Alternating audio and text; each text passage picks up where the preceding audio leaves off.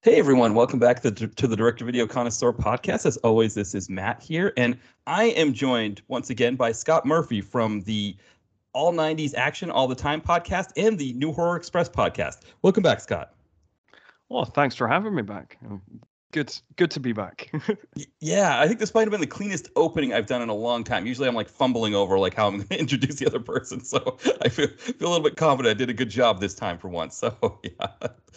Seemed very smooth to me, so yeah, good job. Yeah, I planned it out a bit more. Yeah, it's speaking of openings, the last time you were on, I think we were trying to do the math out. We think we recorded it maybe in like mid-November when the World Cup had just started. It was the group stages of the World Cup, and we were talking about the World Cup at that time and sort of like, talking about how we thought it might go, who might win. If Argentina won, I might get a special hamburger at the Hard Rock Cafe here, all of that kind of stuff. The episode didn't post until well after the World Cup had happened. And so it was kind of a funny conversation to, I guess that kind of sometimes happens with podcasting, that you record it well in advance, and then what happens comes much, the episode airs after whatever happened already happened.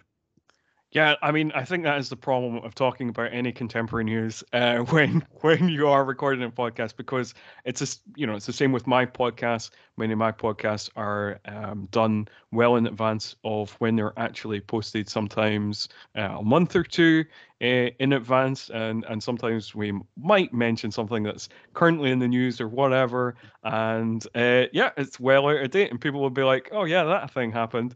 So I was quite amused when the episode came out, and I'm sure a few of your listeners might have been quite confused. Maybe they thought they'd accidentally tuned into Guardian Football Weekly.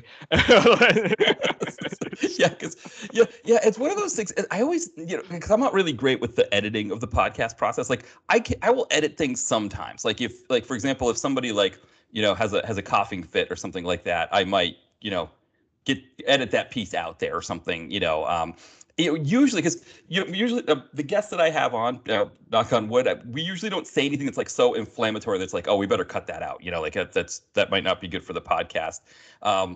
So I'm usually only editing maybe if there's a silence, or I'll kind of maybe smooth out the sound. Like if maybe in the past before I was using the microphone I'm using now, my audio was always a lot lower than the guest's audio, and so I would try to edit that out. But in terms of taking any of the pieces out, I usually just kind of keep it. I know John Cross from After We Diner, he's been on, and we've talked about things like the night buses in London and the equivalent here in Philadelphia, and how you're kind of taking your life into your own hands when you ride one of those at 2 or 3 in the morning.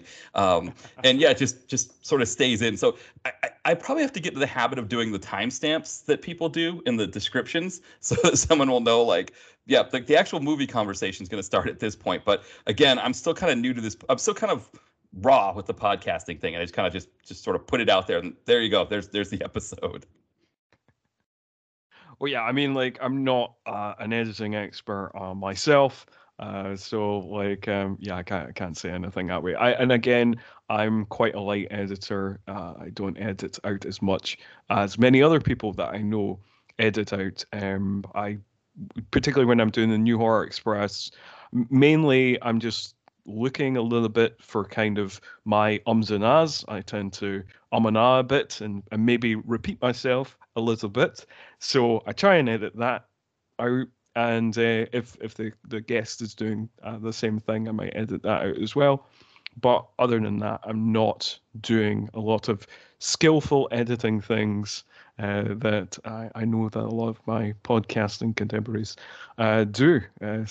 So I'm kind of on a similar wavelength, similar boat, and I don't mind kind of wacky tangents. I think both my podcasts, All 90s Action All the Time and New Horror Express, are known for some of the wacky tangents that they go on. But we do talk about the subject as well. So I don't want to shit on my podcast too much, because if you because I still think they're good. They're good. They might not be the best podcast in the world, but I still think they're solid. And if anybody's listening to this wants to check them out, I'd be happy for that to happen. Yeah, no, absolutely. Because I like as myself having been a guest and listened to other episodes, I could definitely attest to that for All 90s Action and for New Horror Express. And yeah, I think it's the tangents. I think they're kind of what makes the podcast medium fun. I think, if you're on an actual show, right, you've got these beats you've got to hit because commercials come in and all of those kinds of things. Whereas like a podcast, you can sort of get out there and let it flow a little bit. And so that is part of the fun of it for sure. Yeah, I definitely agree with that, and I definitely I definitely think it's good that I'm not at the state. I don't have the downloads. I don't have the kind of prestige that I can attract advertisers or anything like that. So I'm not. I don't have to kind of uh, report to anybody. That's what I was trying to say. Yeah. No, and I always joke about that like, yeah, if I get paid like Joe Rogan, or even like a fraction of what Joe Rogan gets paid to do a podcast, then maybe, right, like if podcasting could be, the full-time thing, that's like, okay, I'm getting my living is off of podcasting, then yeah, for sure, I'm going to go out there, I'm going to invest in all the best equipment and do all the, all of that kind of stuff, like you said. And that's one thing. But I think with this, it still can have, like you said, it still has like a good a quality vibe to it that, like, it, like you said, it doesn't need to be edited for commercials and those kinds of things, but it's still, yeah, like you said, it still sticks to the topic and it's still worth listening to. Still a fun listen. I think, All 90s Action All the Time and New Horror Express are definitely fun listens, and same with, I hope the same with my podcast as well. People seem to enjoy it as well. That, yeah, even though we don't completely edit everything out, we still, I listen to other podcasts that do have, like, that are backed by like Spotify. There's the Ringer podcast network, that's a sports one here in the United States. They do very long form conversations. Their episodes are usually 2+ hours long. And yeah, they don't really cut anything. They have commercials, of course. They take breaks and have commercials, but so, of course they and they also do the timestamps, and they're not very accurate. So I don't feel so bad. If we do a 30-minute conversation on the state of football, and I don't feel as bad when I know that some professional ones out there that's what they do for work have conversations like that and still just leave them in as well. Yeah, because a lot of professional podcasts are still relatively rambling. I Yeah. mean, and kind of the sports ones. Some of them go on for ages. Like Ariel Hawani has a podcast, and often his podcasts are like 3 hours long. Like Ariel Hawani is like a MMA journalist, I guess. Yeah. In case your listeners don't know. So yeah, and often, sometimes I listen to like kind of part of them or something because like I'm an MMA fan, but sometimes they are quite exhausting to get through. Yeah, and I think Ariel Hawani, I think his podcast is part of the Ringer network. If it's not, no, he's on. Oh, his is on it's on DraftKings, so that's not, because Ringer is owned by. It's funny. All the podcasts here in the United States, they're either sponsored by one of the two main online and FanDuel. So the Ringer one that I listen to, because I've heard Ariel Hawani on there, but yeah, he's on a different, SB Nation is his podcasting network. But yeah, I know what you mean, because I've heard him on some other ones. I know Ariel because he's been on some of those Ringer ones that I listen to, but also I know that he's kind of he's not a controversial one. He's controversial, I think, as far as Dana White goes. I think Dana White's not a big fan of him, but he like you said, he definitely has some good information on MMA fighters and the MMA scene. Oh yeah, he definitely does, and like he's controversial to Dana White because like Dana White doesn't like any journalist who does actual journalism. Doesn't just write lovely puff pieces about the UFC. But anyway, right. You said we don't do controversial topics on, right, yes. So like I'll not say anything litigious about okay. Dana White. We'll move on to all the litigious things that we can say about Steven Seagal. That's right, exactly. Well, that's a great segue, actually, the MMA Steven Seagal thing, because he was known for he kind of bragged about helping Anderson Silva win a match that turns out Anderson Silva and his camp said, Seagal maybe didn't have as much to do with it as Seagal thinks he did. It's one of the interesting things, actually, as we transition here. A lot of people have kind of followed a similar track that you have as a guest on the podcast, where first episode we do a Dolph podcast, and then the second episode we do a Seagal movie. And the interesting thing about Seagal is he used to always be like the number two one in terms of moving the needle, when it came to podcast subjects for this show. Dolph was always number one, Seagal number two. Lately, it seems like Bruce Willis is starting to kind of surpass Seagal. If we talk about a Bruce Willis movie, it seems like that's one that people are always interested in. But Seagal has still always been kind of firmly there. And when you mentioned wanting to do a Seagal movie, I'm always up for it. I'm always interested in that. But I figured maybe before we started, Scott, maybe if you give us, what are your thoughts on kind of Seagal overall? So I feel like the last time I was on this podcast, when you asked me about like my relationship to Dolph, I gave a rather long answer, and I have a kind of rather long answer for this, but I'll try and condense it down as much as possible. So I feel like my kind of fandom of Seagal has gone through several stages. Stage one is when I was a kid. When I was introduced to him, I was about 10 or 11. I thought he was really cool. He looked cool. He did badass moves. He seemed to stick up for the underdog. So I was attracted to that. And also I was a big martial arts movie fan. So like that was all good. And then kind of stage two, I got into my mid-teens. I learned a bit more about Seagal, the man, and realized he is he's up there with Trump and Hulk Hogan as one of history's greatest liars. So my fandom became more ironic. And then I started to notice that like the kind of absurdities of like Seagal films and like all the kind of Seagal kind of tropes that happen. And we'll probably talk a bit about that more when we talk about the movie. But also just like all the things he just kind of lies about or exaggerates, even his actual compliments. He always exaggerates something on top. He just seemed like a weird guy. So like I was like, oh, this is this kind of absurd and fun.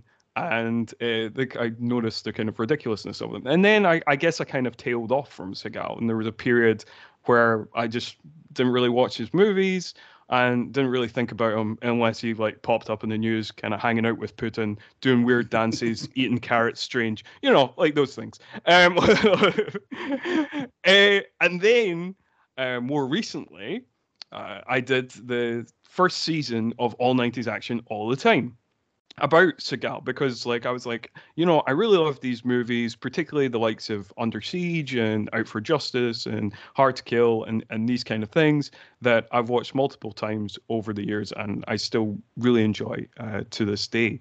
So I was like, oh, we'll do the first season about him, because for me, like I would say probably my favorite action stars when I was growing up were probably the likes of Arnie and Jackie Chan. But like similarly, the 90s were really defined by like Van Damme and Seagal. So I was like, oh, it makes sense. So we'll do that. And then I kind of researched more into him. And I was aware that he was kind of a jerk and a liar and stuff like that. But there's lots of action stars that have problematic elements to them that I'm like, well, I can still enjoy the films while thinking they're not exactly the best people in the world. And it was kind of the same with Seagal.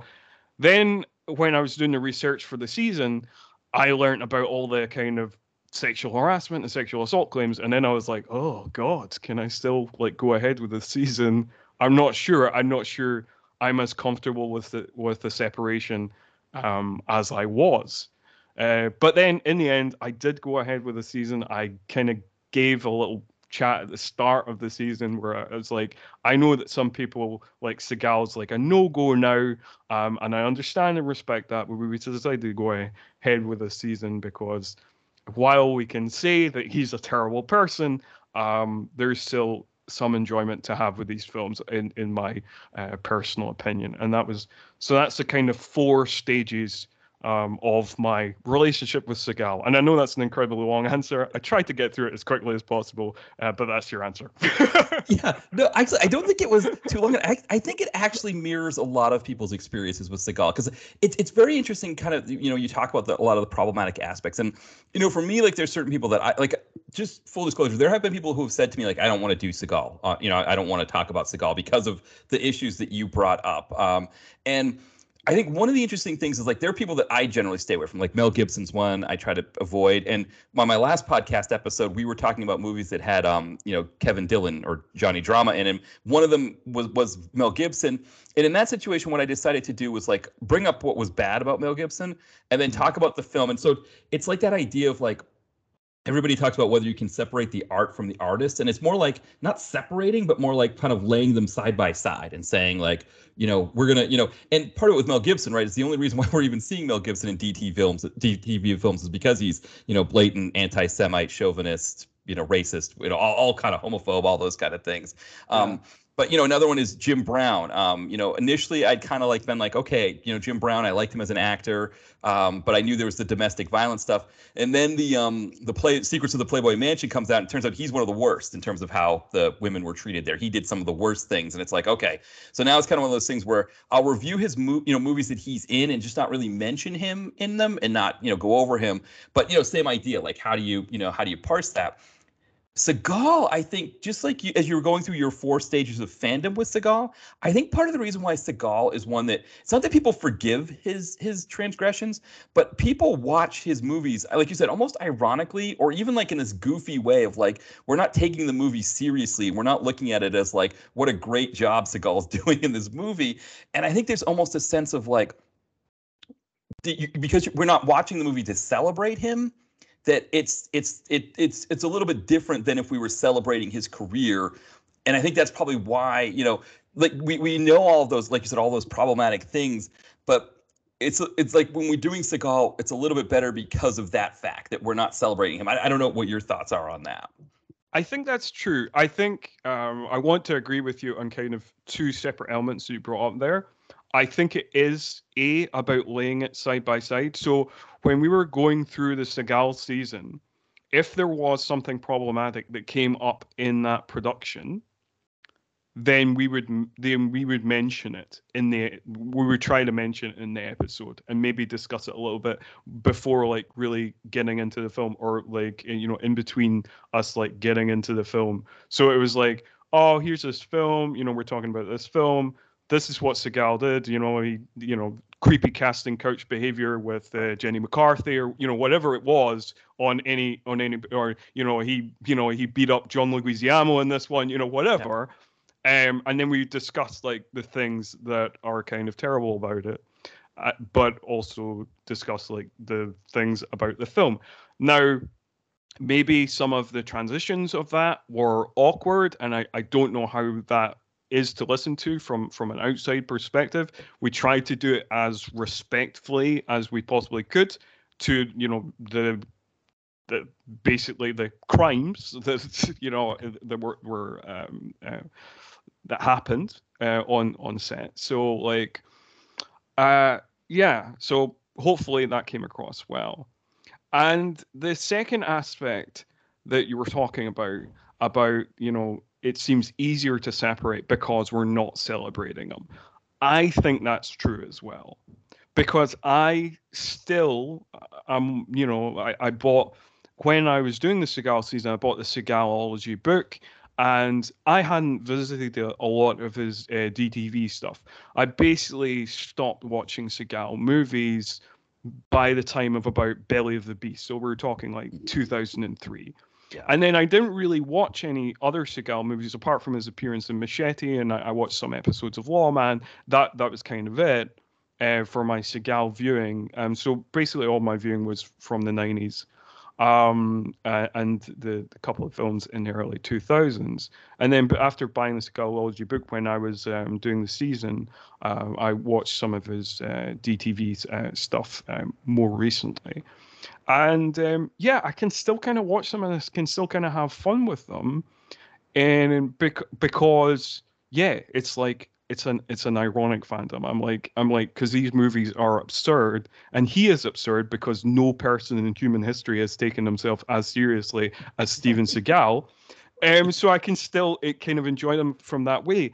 And if I was celebrating him, I don't know, given the accusations that have been made against him, if I could watch his films. If I was genuinely a fan and I was genuinely celebrating his work.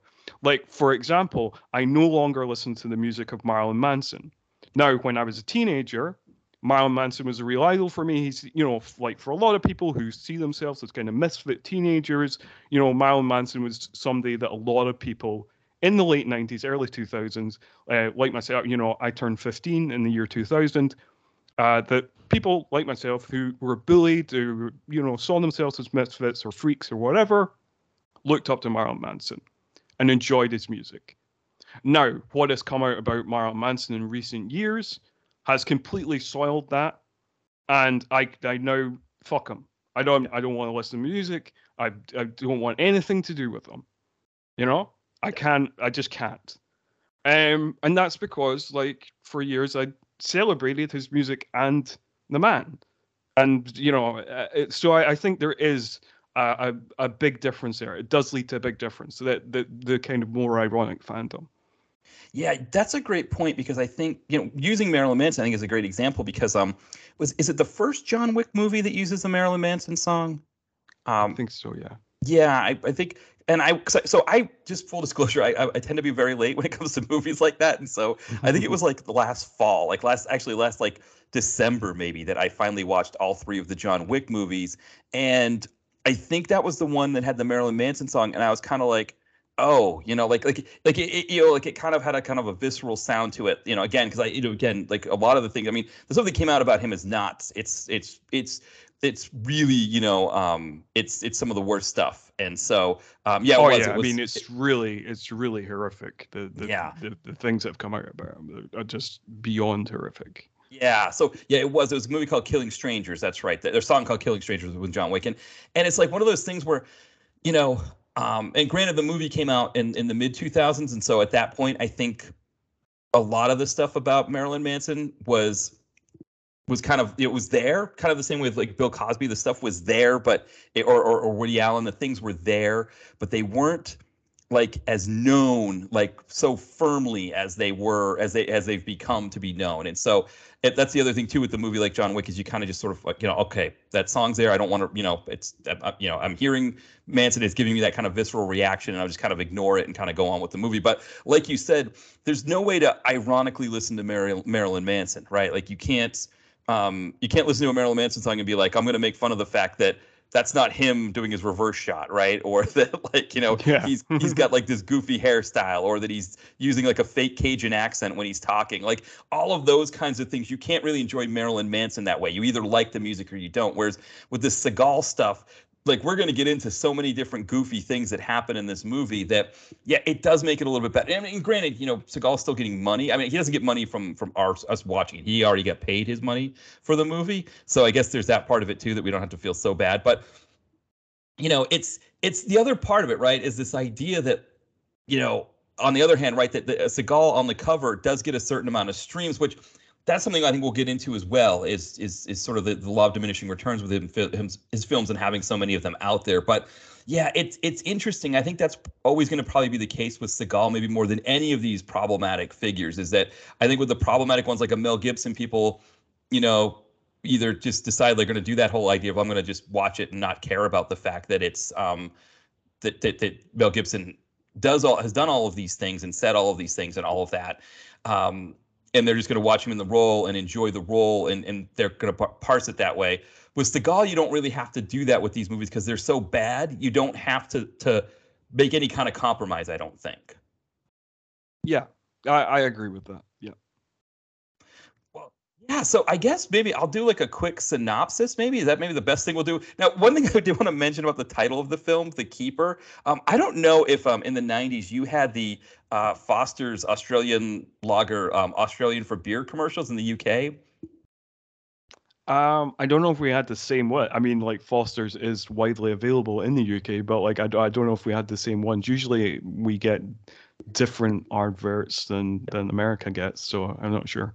Yeah, so we had these ads where what would happen is like you'd get something on the screen. Essentially, it would be like what this lingo would mean in Australia. So like, for example, one commercial had like a Australian rules football scrum, where at the end of it, some guy is planted headfirst into the ground. So only his feet are kind of appearing above the ground.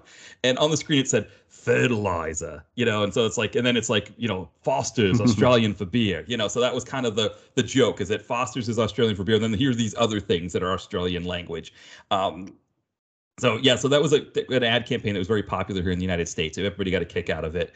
And then of course, one of the jokes was a lot of people didn't like Foster's, so they'd be like, "Foster's, Australian for piss." That was always that for people that weren't fans of Foster's. But one of the ones that I remember very clearly was there's a couple on a first date. They're at the bar waiting for their table, and the maitre d' says, "Okay, your table's ready." They get up to go, and the man is taking his beer with him, but he's leaving the can behind. So the woman goes, "Oi!" And she takes the can, dumps the very little bit that's left into his glass, and then smashes the can against her head. And she's like, "All right, you ready?" And he's like, "Absolutely." And then on the screen it goes, "Keeper." And so whenever I see the keeper, I just think of that commercial, "Keeper, the keeper." So so that's just a little bit of a joke there about that. So it's brilliant. No, I don't remember that being on in the UK when I was growing up. So that was maybe just an American thing, but that's quite funny. There's kind of a thing in America. I think post Crocodile Dundee, there's sort of that whole like Australian, kind of Outback. There's the Outback Steakhouse chain that we have here in the United States. I don't know if that exists anywhere else either. That's supposed to be like Australian, like, I don't know, it's like steak, and it's like kind of a lot of surf and turf kind of thing, steak and then shrimp on the barbie kind of thing. We had something similar that I now can't remember the name of. I think it was called Walkabout. I think like that was our kind of like, and it was like a kind of Aussie themed restaurant where you could get like crocodile steak and kangaroo burger and like stuff like that. Yeah, exactly. That's what those ads were. Those Foster's ads were playing up on. And so I mean, it was one of those kind of things that in that period in the late 90s, early 2000s, like because I was just old enough to drink in the United States around that time, like in the early 2000s. But even like college parties, of course, someone would get you beer. There were always a few people that would have like that big Foster's can, and then I think some people would drink it just because they got a kick out of the commercials, and it did enough to kind of like build the brand here. But I don't know. I mean, I imagine you can still buy Foster's here, but they don't have they don't have those commercials like they used to. Yeah. Of course, it's funny because it's like one of those things that, and I don't know, listeners, we will get to the film just very, very soon. Right. And we'll make this last point and then we'll get right into it. But I think like Foster's in Australia is kind of seen as like a kind of low class beer. Yeah. It's a bit like probably the most famous beer from Scotland is Tennent's, and it is seen as like a scumbag beer. It's like it's your bottom of the barrel. Look, it's on tap everywhere, but It's seen as a kind of. So I don't know what the American equivalent would be. Like I don't know, like Miller's or Budweiser or something. Budweiser probably. Yeah, probably Budweiser. Yeah. So yeah. Yeah, and we the funny thing about Budweiser, when I was in England in '97.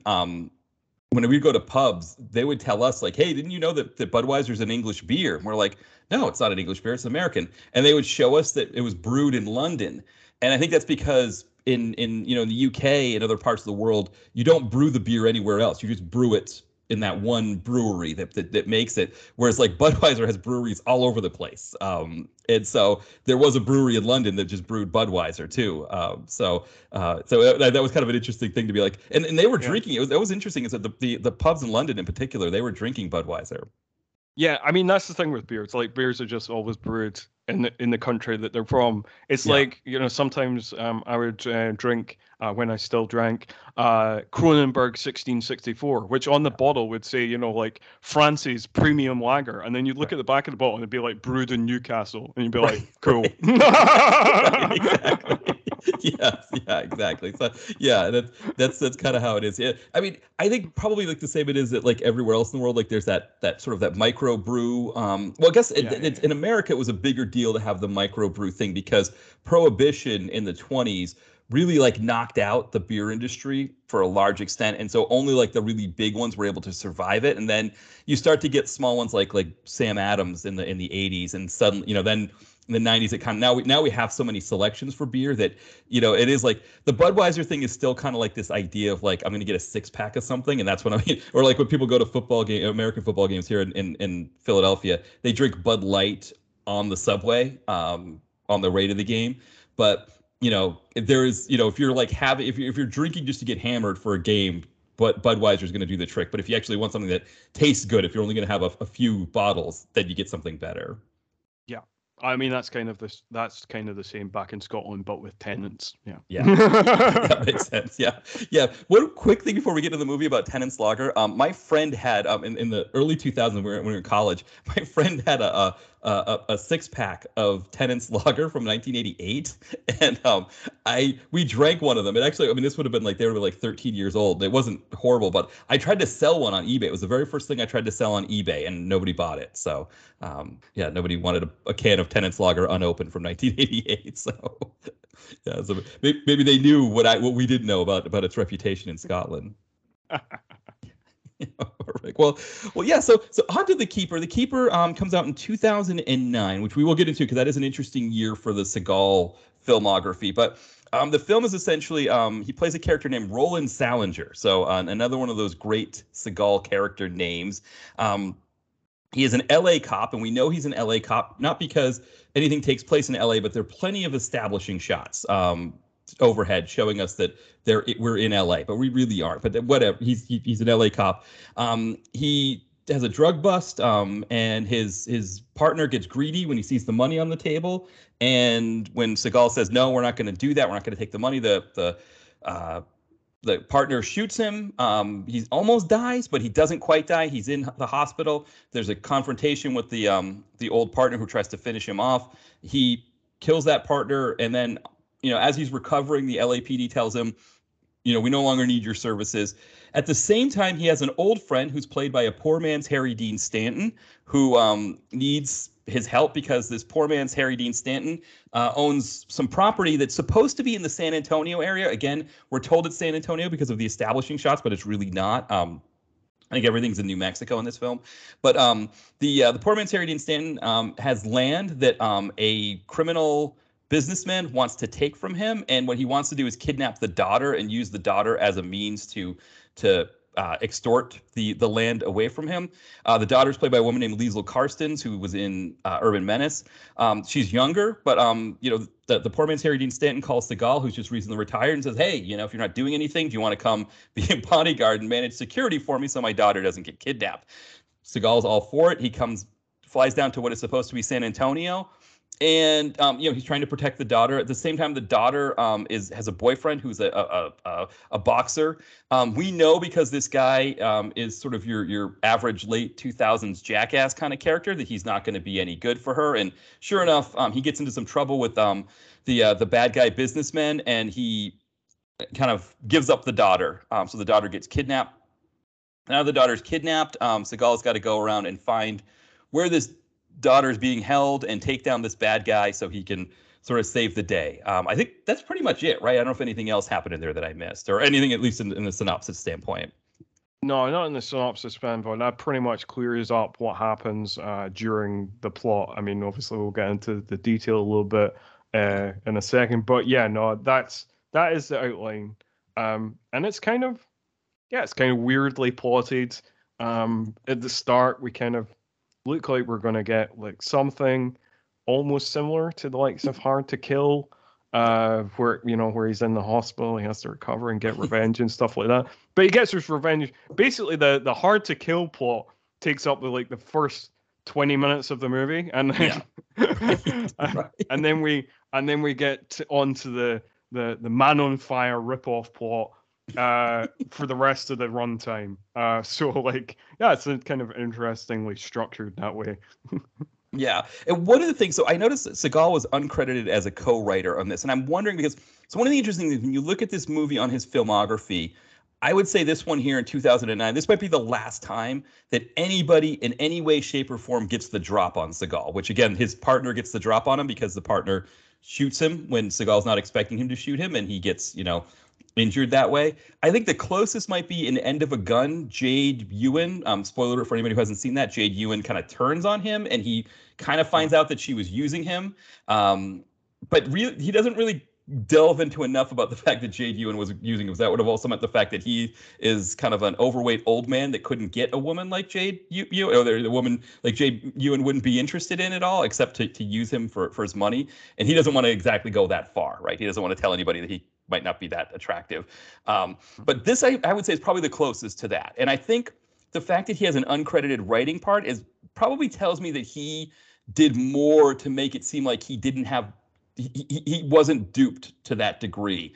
I think there's probably other stuff that happens in the movie as we're watching it, right? That Seagal has to be kind of omnipotent in his movies for the most part. And so the fact Yeah. that his character isn't fully omnipotent here tells me that the main character probably was even less so. And then that Seagal he probably mitigated more of it so he could be at least a little bit more on the omnipotent side. Yeah, I think so. And I do think it's interesting though, because like when I was watching it, I've never seen this movie before, and I was like, oh, okay, this character seems like a very traditional Seagal character.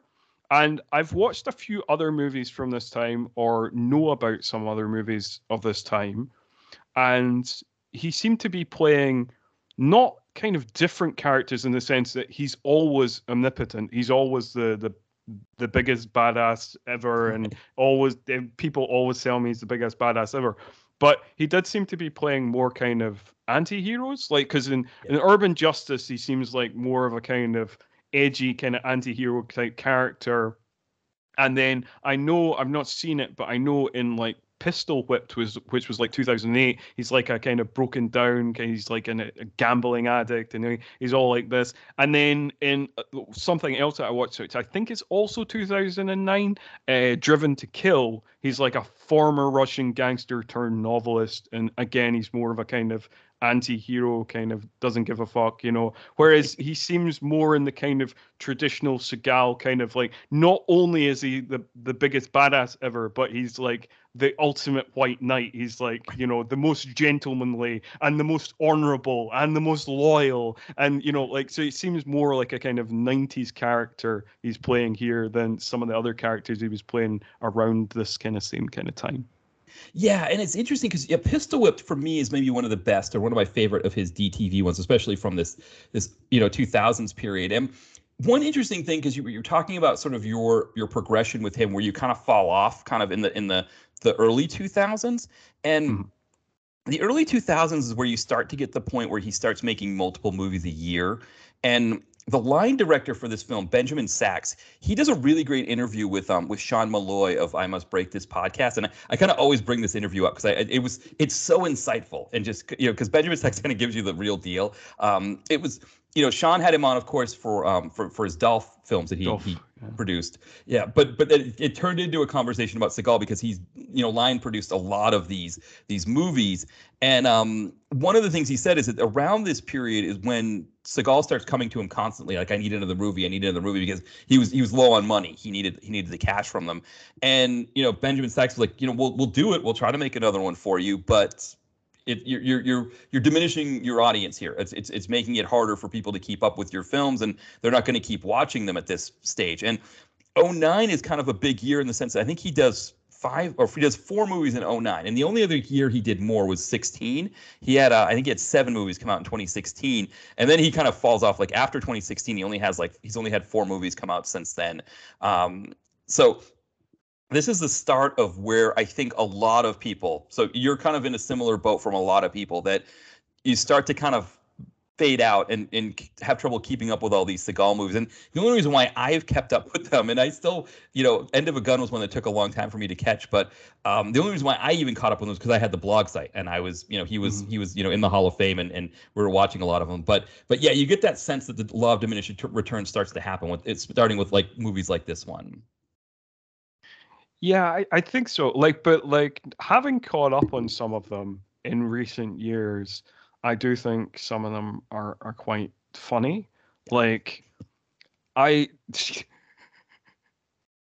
in the last couple of years, I've watched a number of them. Some of them I just mentioned, like Urban Justice, which is actually kind of fun. It's this kind of solid DTV effort. And Driven to Kill, which again, solid enough revenge film. A bit still, silly, but like solid enough. But some of them are like both terrible, but at the same time, just absurd as genius. So like. A couple of years ago, I finally got around to watching Out for a Kill, which is hilarious. It has a scene where he fights a guy who's doing lots of wire work in a barbershop chair, which is one of the funniest fights I have ever seen on film. Yes. And then just the last time, after the last time we had a conversation, we started talking about what the next movie we might do together was, and we came up with this film. I was like, I fancy watching a couple of Seagal movies. So I thought, like, I'll watch a Waxman collaboration. I watched A Dangerous Man, which was Yes. which had some absurdist funny elements in it, but had some kind of solid enough kind of elements as well. I say solid because, like, my kind of scale of what I would rate a DTV film is kind of different from my scale of like, I don't want to say a proper film. That just sounds really snobby. Yeah, But like, you know what I mean? Like, I sometimes do. you'll see a DTV movie, or like a DTV action movie, that if you saw like a theatrical action movie, if it was theatrical, you might rate it 2 stars. But like, it's kind of 3 stars for a DTV one, but like 2 stars for like, a bigger one. And I'm Yeah. not shitting on like independent cinema, because like, I think there's a difference between indie cinema, the types of movies that are made by people who want to make them, Yeah. and then they maybe go on a festival film circuit, and then they maybe land on streaming. There's a difference between that and a DTV film, which is like deliberately made to be made for DVD, or to be made to land on Tubi or whatever. Yeah, Yeah. I like, so there's a differentiation in my mind. So like, I when I say a proper film, I include like small scale indie films as well. Yeah. So I really, like, yeah. I mean, some of your audience probably think, "Oh, what an elitist asshole." So like, yeah. Anyway, um, but like, back to what I was originally planning to say, which, another one that I thought was just awful, but again full of absurdist genius, was Out of Reach. I Yes. watched that. I did a double bill, Out of Reach and A Dangerous Man, and Out of Reach. Jesus Christ, Yes. that film is so insanely dumb that it just falls into the realm of, like, actually, this is kind of like unintentional brilliance. Like, Yeah. Well, I know exactly what you mean. And it's interesting because that interview that Sean did with Benjamin Sachs, you actually kind of get a sense of where all this the kind of the absurdist stuff comes from.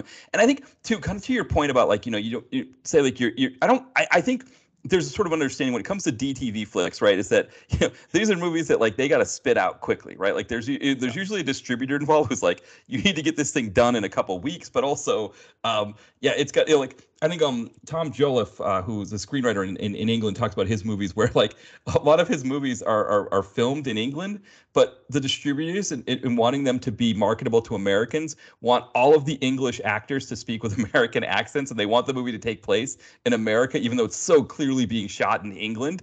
And it's like, you can't blame the filmmakers for that, right? Like, but you can no, still that's kind of true. make That's fun of true. it and have a go at it. But you knowing that, right, it's not the filmmaker's fault that the movie's like that it's the distributor wanting it to be that way. Yeah, I mean, like, that's absolutely fair, because that obviously there's lots of movies like that, and obviously, like, directors just get told things by studios of being like, Right. yeah, can you make Bulgaria look like New York? Not really, but we'll try, I guess. Right, exactly. And I mean, that's what's happening in this movie. It's like, we know nothing takes place we know nothing was shot in Los Angeles, nothing was shot in San Antonio. And the other thing too, I think, is with Keone Waxman, and again Benjamin Sachs' line producer, and kind of the whole crew that works on a Seagal movie. They know that there's certain things that Seagal it demands, right? Like, he never does his ADR shots. I mean, how many times do we see him, like, he's supposed to be driving a car, but that's so clearly somebody else's back who's driving that car, that it's not him. Yeah. Or when he was kicking somebody in one of the scenes, I think it's an early scene, just to give people, set the scene for everybody. There's a scene where he's in a limo being driven to the poor man's Harry Dean Stanton's house. And in the meantime, they see the driver's cousin is being attacked by two thugs. So Seagal goes to handle them, and in one of them, he's kicking the guy like multiple times, and it's so not Seagal kicking that guy, right? It's so definitely somebody else, and so I think that's the thing, right? You can have fun with it, and know that it's Seagal, right? That's the reason all of this stuff is so goofy, and I think, like you said.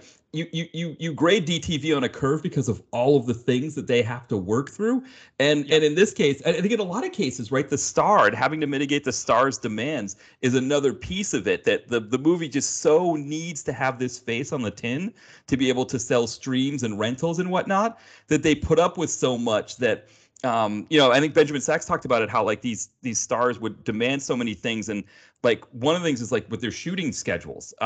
You have this crew that would shoot maybe 16 hours a day to manage the demands of somebody like a Seagal. So yeah, I totally agree with you on that. I think we can, we can, us making fun of the movie is not like sort of like you said, like it's not shitting on DTV. It's more like you grade on a curve because that movie has different expectations involved. And so, if this was a Marvel movie that came out like this, we would definitely be killing it a lot more.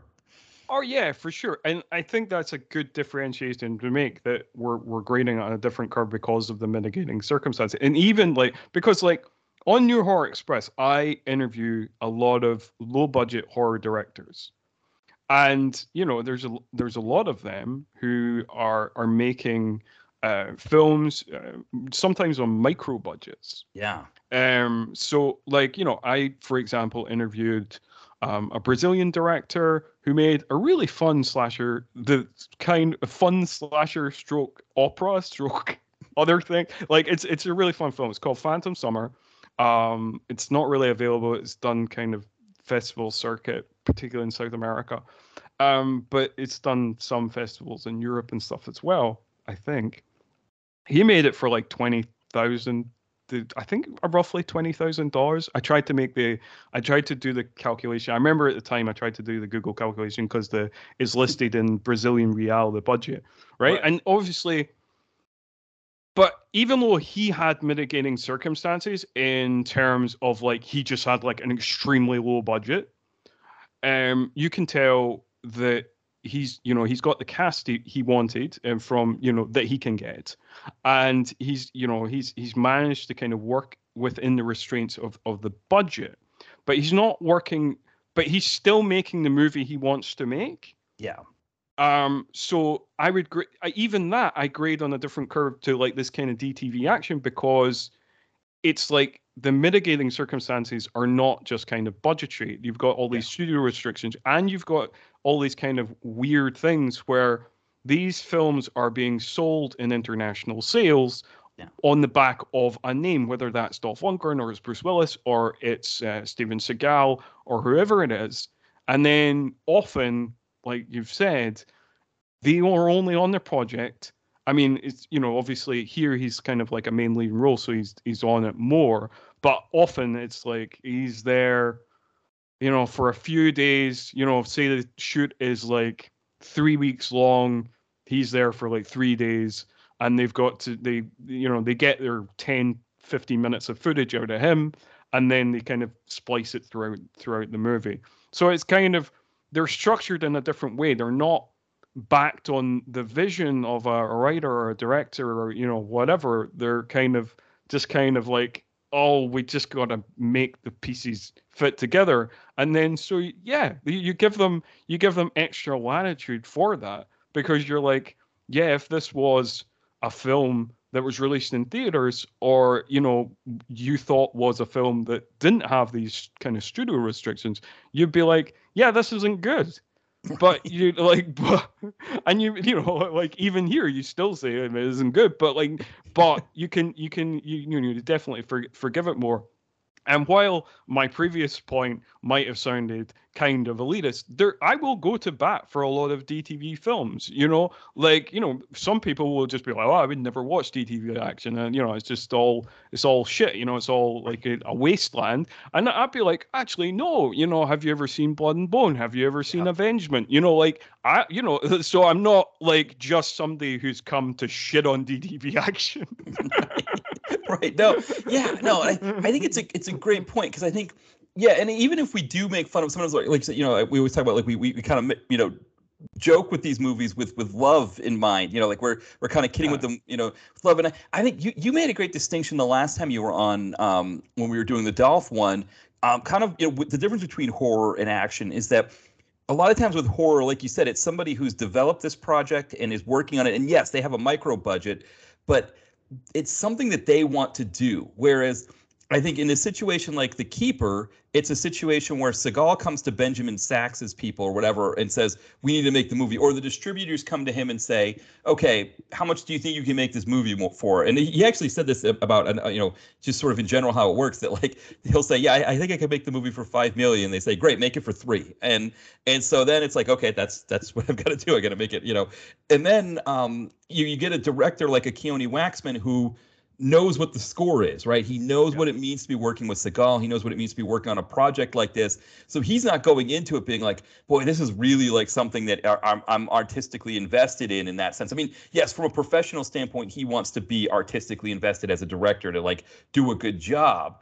But this isn't like Martin Scorsese saying like, boy, I really want to do, The Irishman and I want to, make this film work, and all the actors involved are thinking the same thing.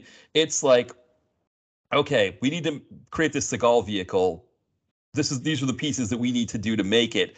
Let's put all these pieces together. And then it's like, yeah, in the end it's kind of that idea is like, okay, is this something that's fun to watch?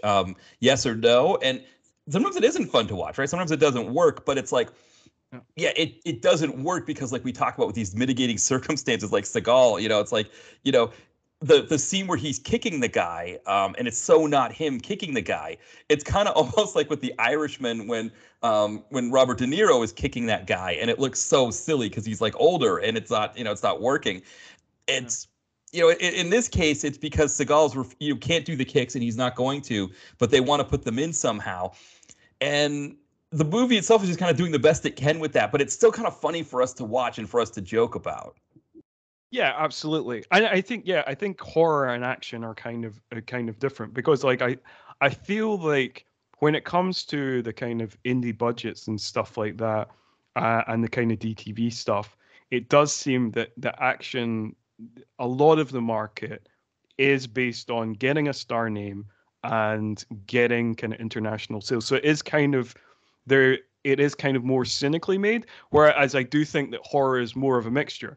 Yes, there is lots of cynically made horror. You got like, Full Moon Pictures is just a factory just pumping out movies. Right. Like there's lots of films that are like that just is like vaguely haunted house, and then they'll just slam an Amityville on the title, for no reason. There's lots of people out there who have written scripts and gone to a studio and been like, oh, the studio said this is a good script, but yeah, we're planning on making a Hellraiser sequel. Are we? I'm like, right. So there's lots of like cynical stuff in horror too, but there's more of that mix as well. It's like there's like an indie horror sphere as well, where people are who genuinely love horror going out there and making horror. And I guess like the difference is you can make horror on the lower budget, and I guess the difference is horror fans, while there is certain horror icons like Bruce Campbell or Barbara Crampton or Linnea Quigley or whoever, horror fans are more attracted to concepts than they necessarily are to stars. So you can have in a horror film, I think the way they get away with it more is you can have a complete no-name cast. But if you've got a cool hook to your movie, horror fans will be going like, oh, well, I've never seen that before. Let's check that out. Whereas I think action fans are generally more attracted to stars, or like, a name that they know, a name, at whatever level, whether that's like somebody who was one of the biggest stars in the world, like an Arnold Schwarzenegger, or even somebody who's just like a kind of, just a big deal in the DTV market, like I don't know, like a Gary Daniels or something like that, whatever. Like people will more kind of go towards like having like an actor that they know in the action genre. That seems what it's like from the way I see it. Yeah, no, it's definitely. I think I agree. I think it's definitely the case because one of the big things with the site that I noticed in terms of like, and again, it's not saying it's all about like, podcast downloads or it's all about, site views or that kind of thing. But there's definitely like a kind of a hierarchy with the names where like, Dolph Lundgren again is one who really moves the needle.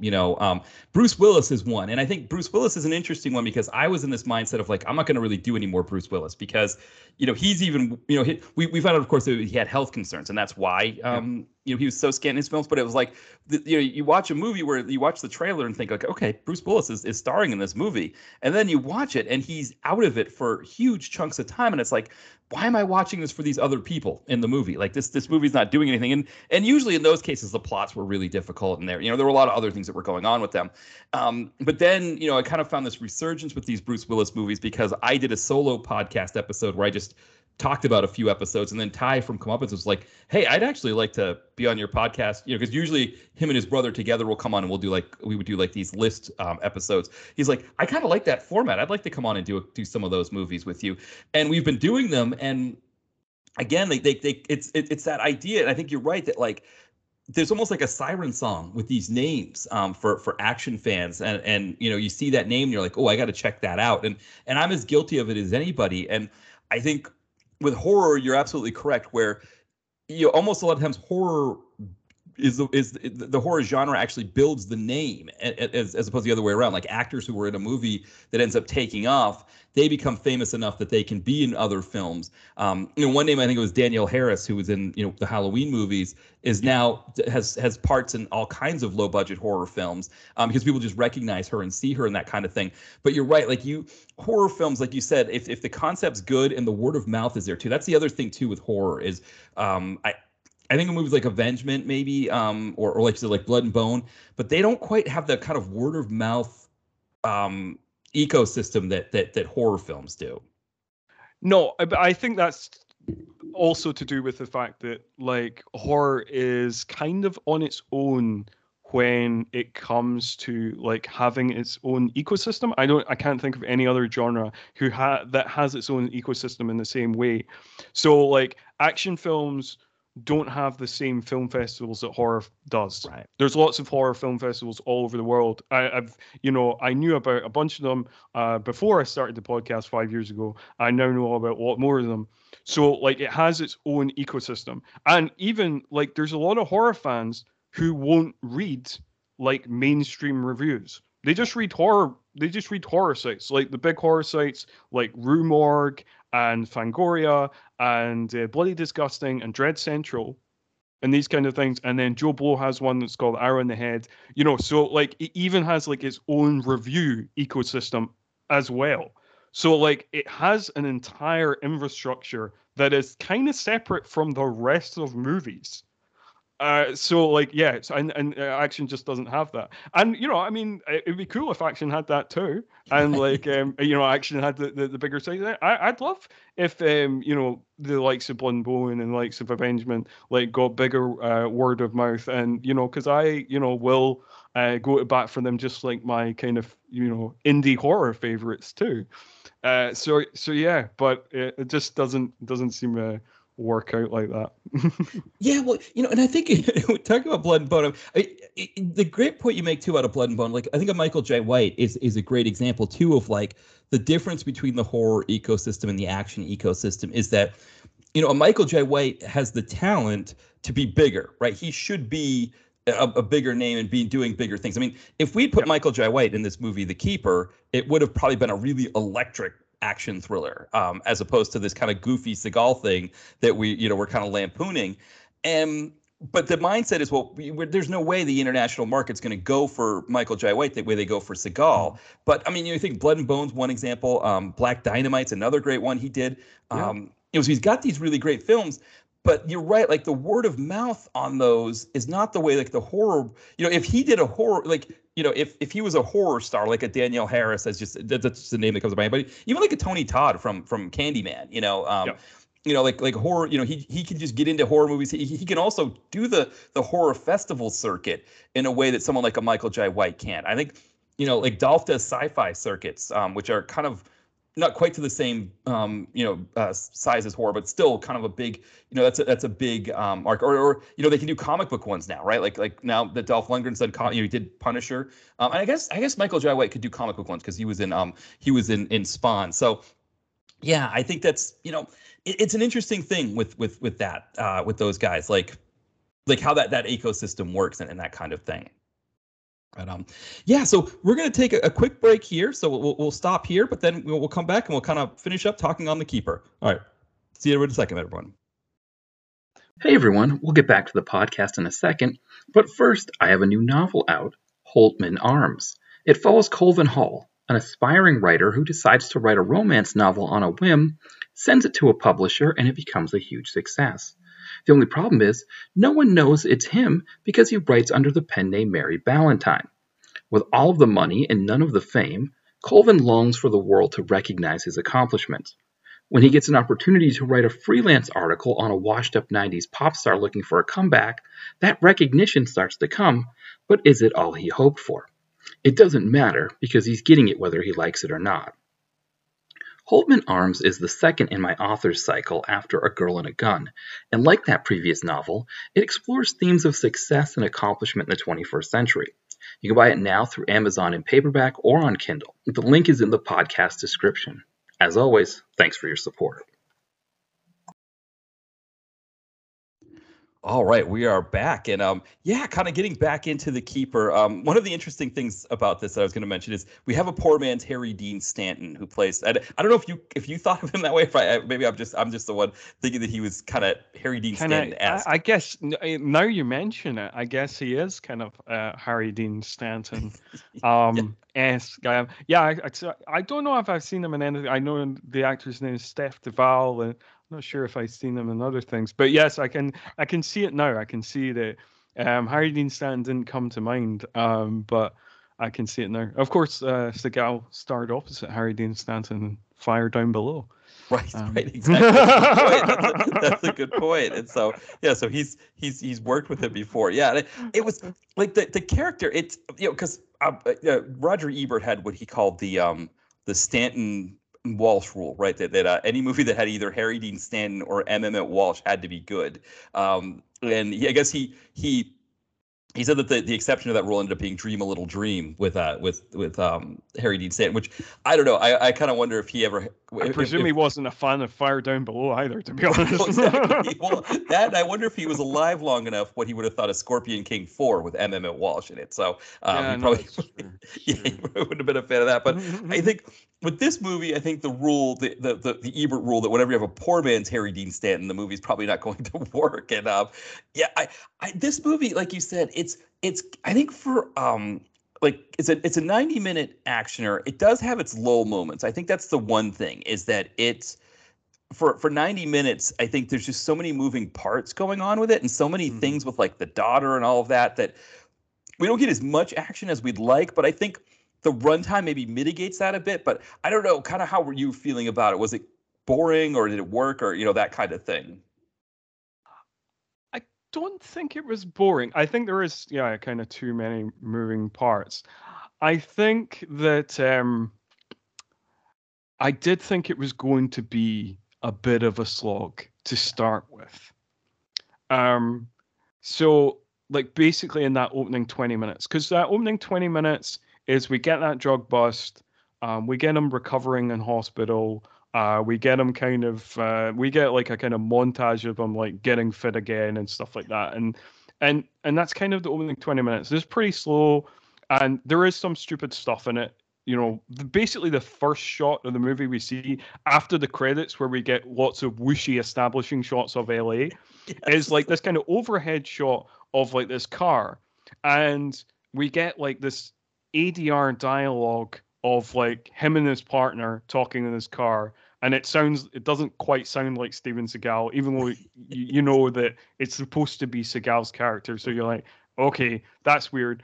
And then like the drug bust is the action of the drug bust is kind of filmed in that awful kind of mid to late 2000s hyper caffeinated editing style, where you're like, I guess I saw an action sequence.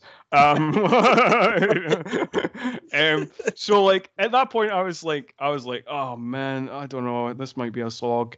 Although there is a funny part to that drug bust, because like, as we know, I don't think we've discussed this yet, but one of Seagal's many ridiculous things is his, his kind of cultural appropriation. So Yes.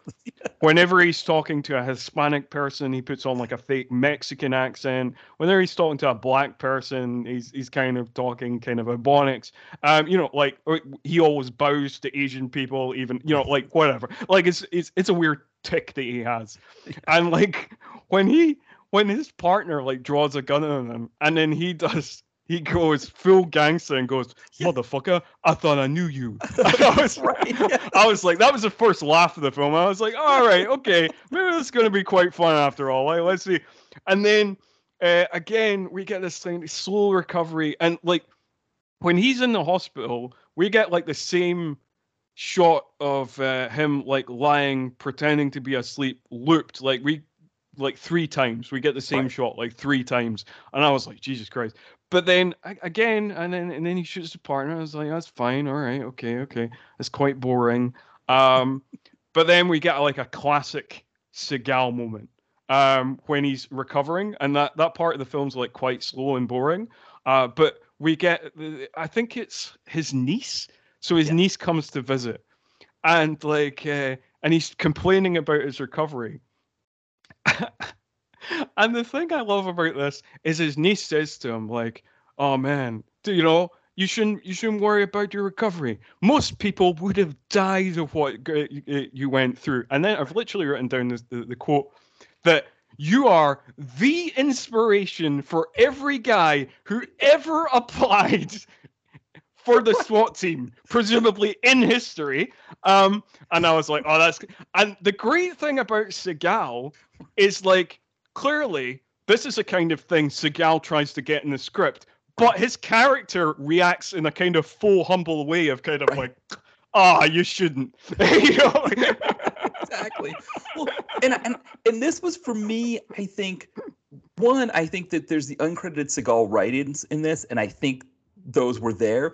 But also, it's the huge mitigation of the fact that somebody got the drop on him, right? It's like, hey, his partner got the drop on him, but he's essentially Superman because he survived this shooting that nobody else would have survived. And like you said, the result is because he's considered Superman because he's superhuman in the way he survived this, that he's an inspiration. He gets to be this inspiration to all the other SWAT cops. That like, yeah, this idea that like there's like a Seagal picture that everybody's like everybody wants to be Seagal, but it's that mitigation factor because, again, in his movies, essentially after this, nobody gets the drop on Seagal, right? If this movie had been made 5 years after this, his partner would have tried to shoot him and he would have shot the partner first, like kind of like, Old West gun drawing style.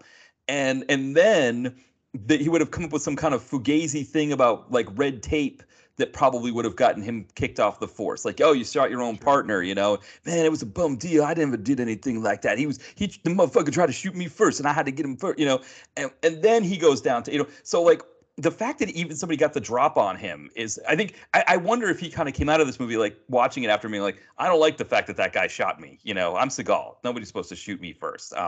But yeah, the mitigation was so extreme that he had to become an inspiration for everybody. Yeah. So that's kind of like, I was like, oh, that was my kind of like second laugh of the movie. Right. And I was like, okay, it's been relatively boring so far, but I've got 2 laughs so far, so I'm all right. I'm on track. So like, and then later on, I guess like, later on, some of the action is good. And like there is some fun absurdist moments. So when the main villain obviously sends out some of his goons to attempt to kidnap Nikita, which is the character who later does get kidnapped. But the first kidnapping attempt fails. The way the first kidnapping attempt fails is hilarious. So basically, Mason, her boyfriend and douchebag, he's apparently a famous boxer. So when they come out of a club, they get stalked by paparazzi, and there's all these paparazzis outside their car, because she's the daughter of like this kind of former cop stroke turned oil millionaire, and he's the famous boxer. And then he gets out the car to confront the paparazzi. the paparazzi then reveal themselves to be gangsters who are kidnappers. Yeah. And which I found funny because I was like, yeah, but what if he didn't get out of the limo? Like, right. Like, was that always part of the plan? Because, like, Mason later is a turncoat and later becomes part of the gangster. But at this point in the movie, it seems he has not become part of the kind of criminal underworld. So, yeah, I don't know. Like, would they have just like? I mean, would they just at what point would they reveal themselves to be kidnappers if Mason hadn't got out of the car? And why go through the whole like they're on their own. They've got like one bodyguard. It's basically her, Mason, the bodyguard, and the driver. So there's like 4 of them in a completely empty car park. Why go through the elaborate charade of being pretend paparazzi? Right. Well, and right, because we know that Mason hasn't gone turncoat yet because there's this whole scene in a cafe, in an outdoor cafe that Seagal witnesses where he sees him go turncoat. So he hadn't gone turncoat yet at that point. He was still, I mean, he wasn't loyal to her because he was cheating on her with other women, but he at least wasn't a part of the kidnapping. And so, yeah, and then the other thing too, these kidnappers do such a great job because they just drive away in the limo without realizing that she could just open the door if she wanted to. And of course, driving out of a car park like that, it's not like you can go that fast to get out of there, though. Anybody who's been in there with, you see people that drive pretty fast in those, and you've got to be careful. But she just gets out and runs away.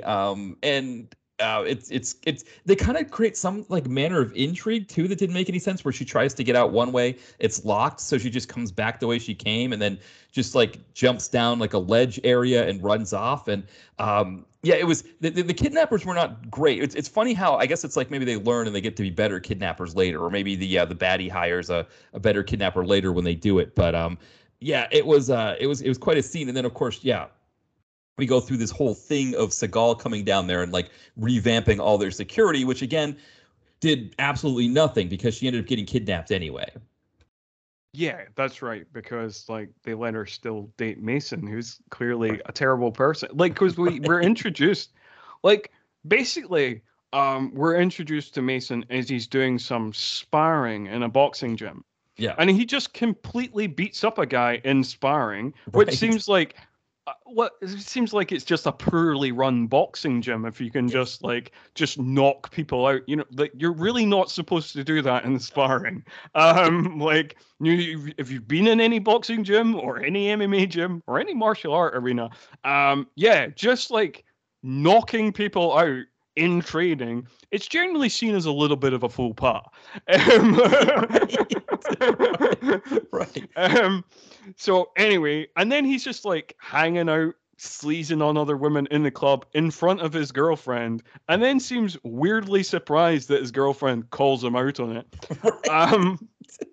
And his priorities are so fucking weird. Yeah. Because you mentioned that scene in the cafe that happens much later on in the movie. Mason goes to meet up some of the bad guys, Jason Cross's goons, to basically say that I know Mr. Cross gave me this money to take a dive in a fight. I'm not willing to do that, but apparently I am willing to sell out my girlfriend. So for some reason, I care more about my boxing record than the person that I am allegedly in love with, which is, wow. I mean, right. Yeah, and the other thing too, of course, that's happening for us as the viewer that makes this even kind of smarmier is that Seagal shows up, and we don't have an age for Liesl Karstens, the actress who plays Nikita. But my hunch is, if I were to guess, she wasn't born any earlier than probably the mid '80s, but could be even potentially younger than that. And her character. Yeah, that was my guess too. Like I was born in 1985, and I would have guessed her age is like similar to mine, or even maybe a couple of years younger than I am. Yeah, I mean, at least the character she's playing is someone who's going out to nightclubs in her early 20s. So at the very least, that's who she's playing. and she starts developing feelings for Seagal's character. And they don't take it fully all the way there, right? Like there is no love sequence between them or anything like that. And the funny thing is that the poor man's Harry Dean Stanton, he seems completely fine with all of it. He's fine with her dating this cheeseball guy, and he's like, the boxer. He's like, oh, he's a young guy. Young guys do things like I don't know. I mean, we've both been there. We've both been young guys at one time. I don't remember. I don't know about you, but I was never in a situation where I was like, oh, I'm dating somebody, but I'm going to go to a club and think it's okay to hang out with multiple other women and possibly, and hook up with them. That wasn't really something that I saw as an okay thing. No, but I guess I didn't think that was an okay thing either. But then, like, I guess he did say that that's when a young guy. Like it's a very dim view of masculinity. Right. Oh, it's just like because he specifically says, and neither of us were rich and famous when we were young. Right. So like he specifically says, oh yeah, if you become famous and rich as a young male, of course you will be an actively sexual predator. So it's just like, wow. I mean, I hope not all famous young guys are sexual predators. Right. Yeah, so we get that, and he seems to be completely fine with that, as opposed to being like, yeah, my daughter maybe shouldn't be with this guy. And then she seems to be okay with her having feelings for Steven Seagal's character, who is, at least a good 30 years her senior.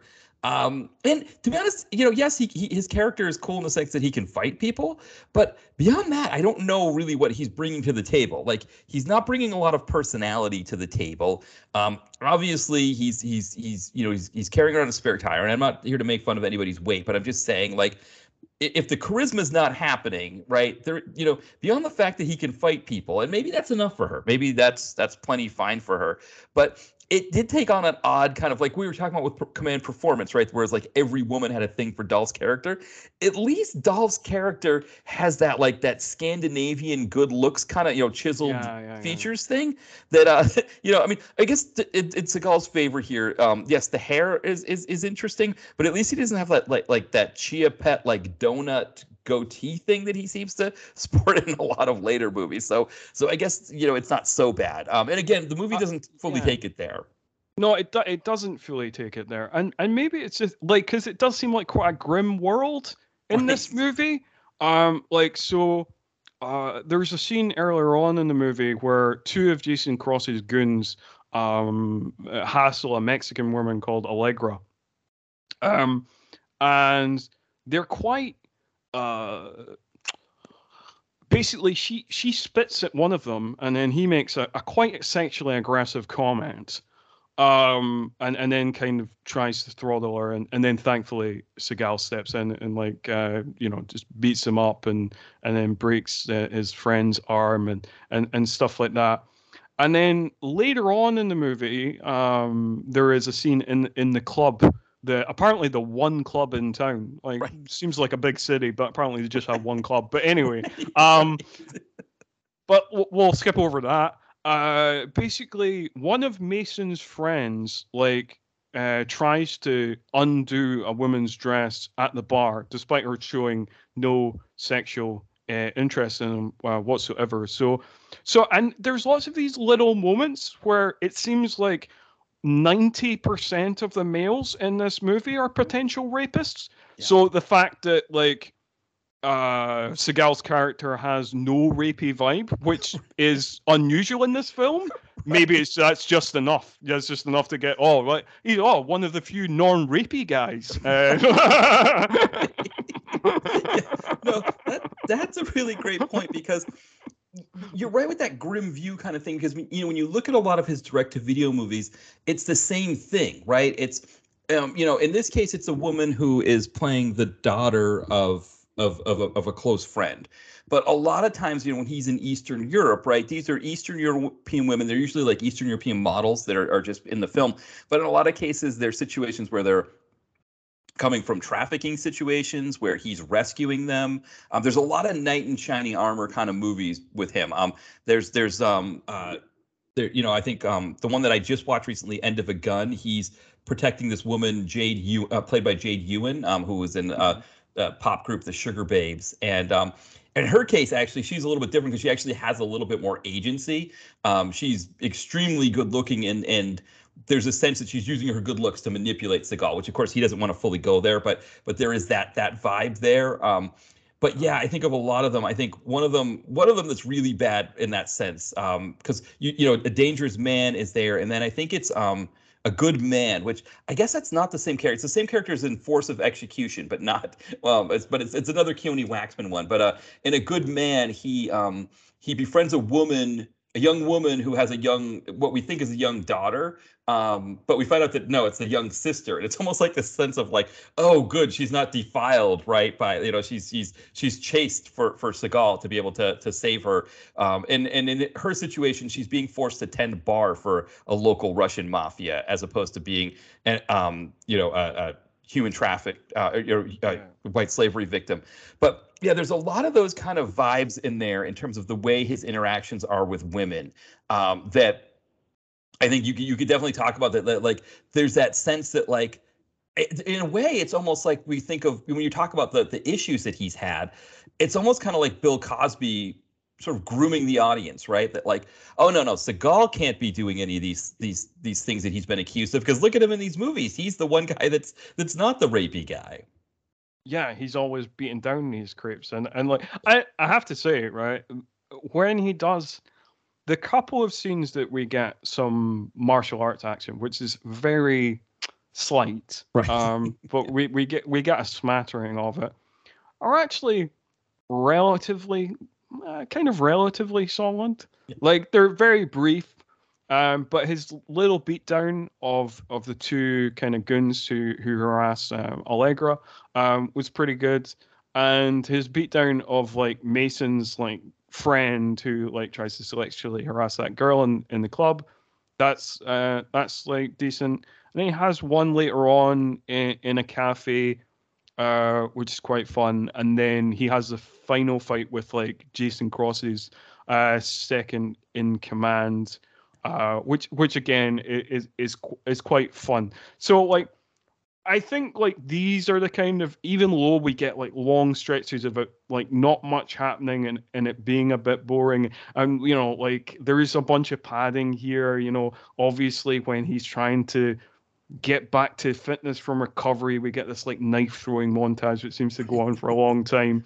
And when he first comes to the kind of mansion compound, he's like, yeah, we got to do security my way, and then we get like a kind of like fitting the home security montage, which again seems to go on for quite a long time. So right. There's a bunch of padding here, but there's enough. There's just enough to keep your interest. Like just as you're about to kind of switch off and be like, yeah, I don't know, oh, what? There's just enough that you're like, oh, okay, I'll give you, like, oh, Seagal will break another person's arm, or we'll get like and again like another absurd Seagal moment where some character tells him how brilliant he is, and then he just kind of sits back and goes, oh yeah, no, that's okay, like, yeah, I'm just, like, even like when he breaks that guy's arm in the club, like he beats up Mason's friend, and then Nikita is like all over him, like, I've never seen anything like that. That was the greatest thing I've ever saw, kind of thing. And he's like, I just got lucky, and like, and it's kind of all hilariously done. And I did notice, like, because I had like the sound like maxed out on this film, because like even though Seagal tends to mumble his dialogue, it seemed extra mumbly in this movie, I have to say. Yeah, exactly. And you get those ADR moments where it's so not him talking, which is, just like you get those moments where that's definitely not him in the reverse shot, or that's not him kicking somebody. The doubling work that you get with these is a lot. But you're right. There's a lot of these moments where it's like how great Seagal is, like where like there's that scene where Liesl, or where Nikita's talking to her dad, the poor man's Harry Dean Stanton, and she's saying how she wanted Seagal to beat up Mason, that she thought it would be good for him. And he's just kind of smirking because he's overhearing it, like, oh yeah, she she kind of digs it, that kind of thing.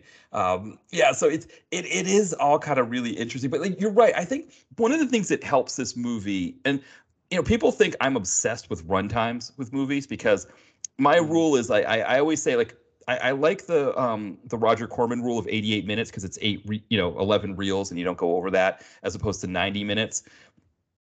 80 minutes is even better for me. But yeah, anything that once you get after 90 minutes, I always feel like it's borrowed time. And this movie, it clocks in, I think, at like 94. So it's really not horrible. I mean, that extra 4 minutes is probably coming in at the credits mostly. And I think when you get a movie that, when it's stuck in that 90-minute range, yes, there's padding, but you can only do padding so much before you've got to get to those action sequences. And I think that does help a little bit, that this isn't going to be a long sit for you, that 90 minutes will get you there. So in that sense, it's kind of a fun Seagal actioner in that way. Yeah, there's kind of like quite a few people die in this movie. Like, yes. you do get quite, and it's quite funny, because when the kidnapping, the second kidnapping, the one that actually does work, right, there's like a massive shootout. Like Seagal, he comes across, because basically he's given Nikita this necklace that has this transponder, so he can always follow her, so he knows his whereabouts, so he could be a bodyguard 24/7 or whatever. So he follows in the car, because he apparently cannot get back to Nikita faster than Mason can, to warn her that Mason is in on the kind of kidnap plot. But anyway, we'll skip over that. So, basically, Mason sets her up, and then she is kidnapped. And, Seagal has this massive shootout, followed by a car chase, and then is subsequently arrested, because he's killed, 4 people or whatever. Right.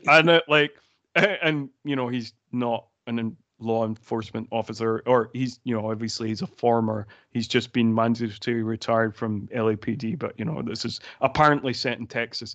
So he's had this shootout, and then they're thinking about arresting him, but then in the end he just kind of gets a stern telling off of so we kind of get that kind of scene that you typically get in a kind of Lethal Weapon type movie, where the captain tells off our hero and being like, right, yeah, you do that again and you'll be off the force, or you're suspended, give me your badge. Right. We kind of get that from this kind of Detective Simon character, but then apparently, because like you say, off-brand Harry Dean Stanton has a lot of strings that he can pull. He phones up and be like, can you not take a light on him? And also because of Seagal's natural amazing charm, the detective just shares ongoing investigation information with him, and then he's let go. With just a slap on the wrist of and don't go about killing people again. Okay. So you do get that, and that's that. I mean, again, it's kind of short. The editing's a bit janky, and it's like that kind of late 2000s editing that it's kind of makes your head spin a little.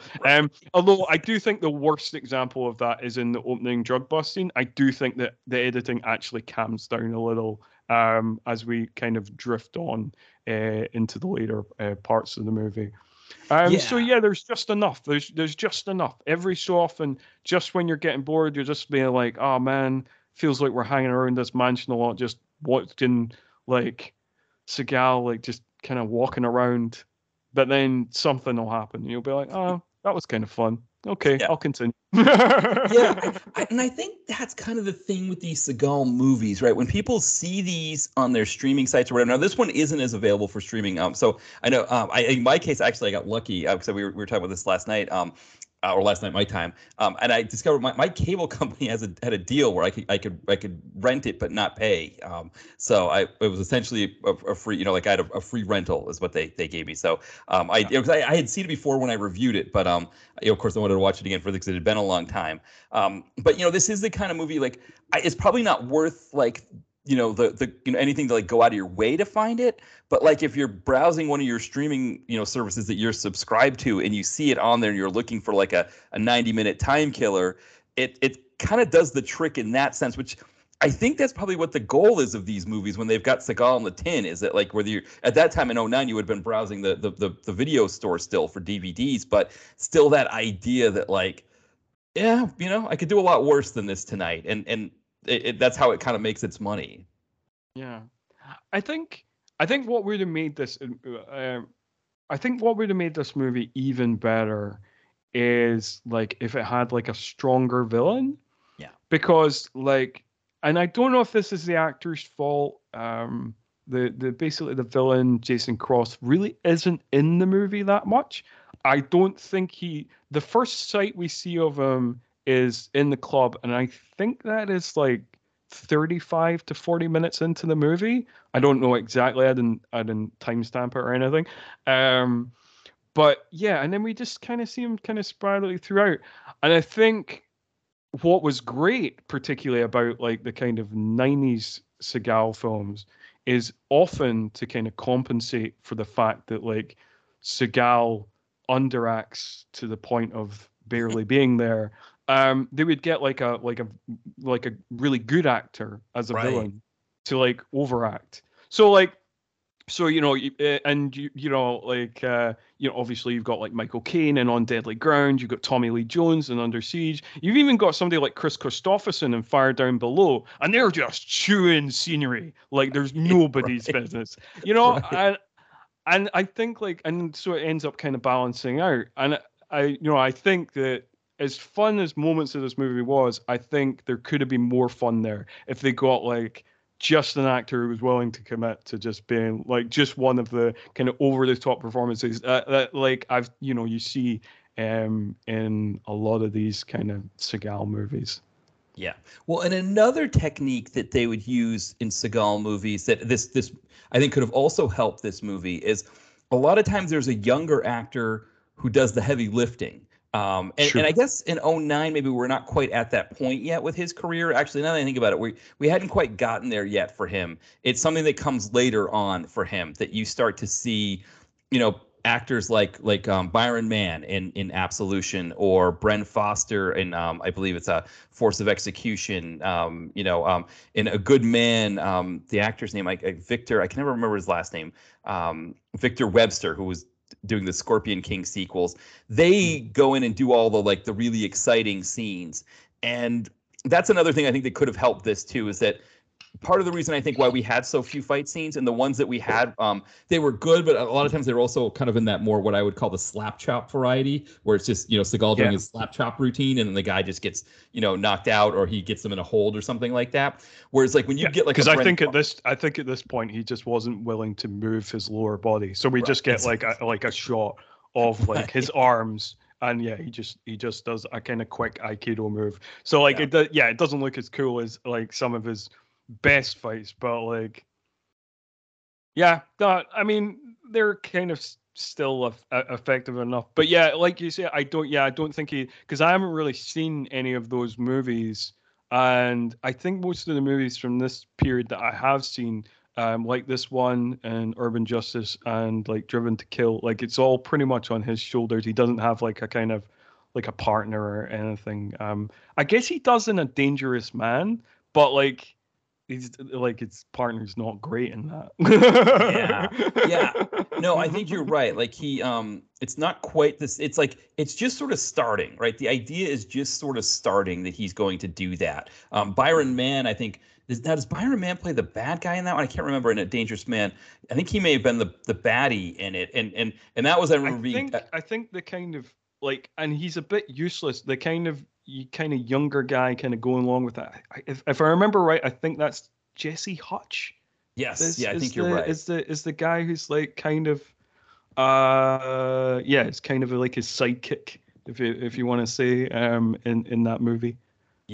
Yeah, and it's interesting because this one, I think it had Byron Mann as the bad guy who was great, but except the fight scene at the end wasn't good. Like the fight scene, because again, Seagal's omnipotent, so he doesn't, he can't take any hits from Byron Mann. So they kind of mitigate it better in Absolution, where Byron Mann is out there really getting after it. We get to see all of that kind of stuff. But yeah, I think I think a Dangerous Man might have been a little bit, or no, I'm sorry.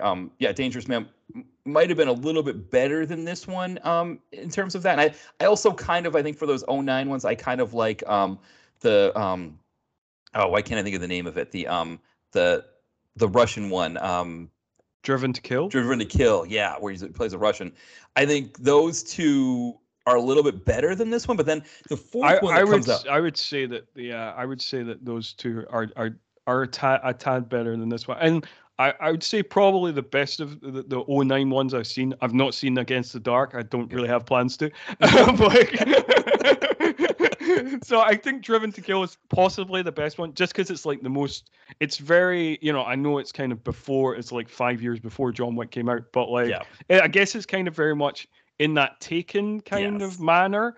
And while I actually don't like the Taken films, because like, Driven to Kill has like that typical kind of Seagalist absurdity. I wouldn't say necessarily it's a good film, but like I would say that actually I had more fun watching Driven to Kill than Taken, even though Taken is technically a better made movie, just because of like the kind of grim tone of those movies and that kind of faux seriousness of like all the characters apart from the lead character, kind of like stereotypically dumb action movie characters, but we're supposed to take it super serious, and you're like, I don't know, I don't get this.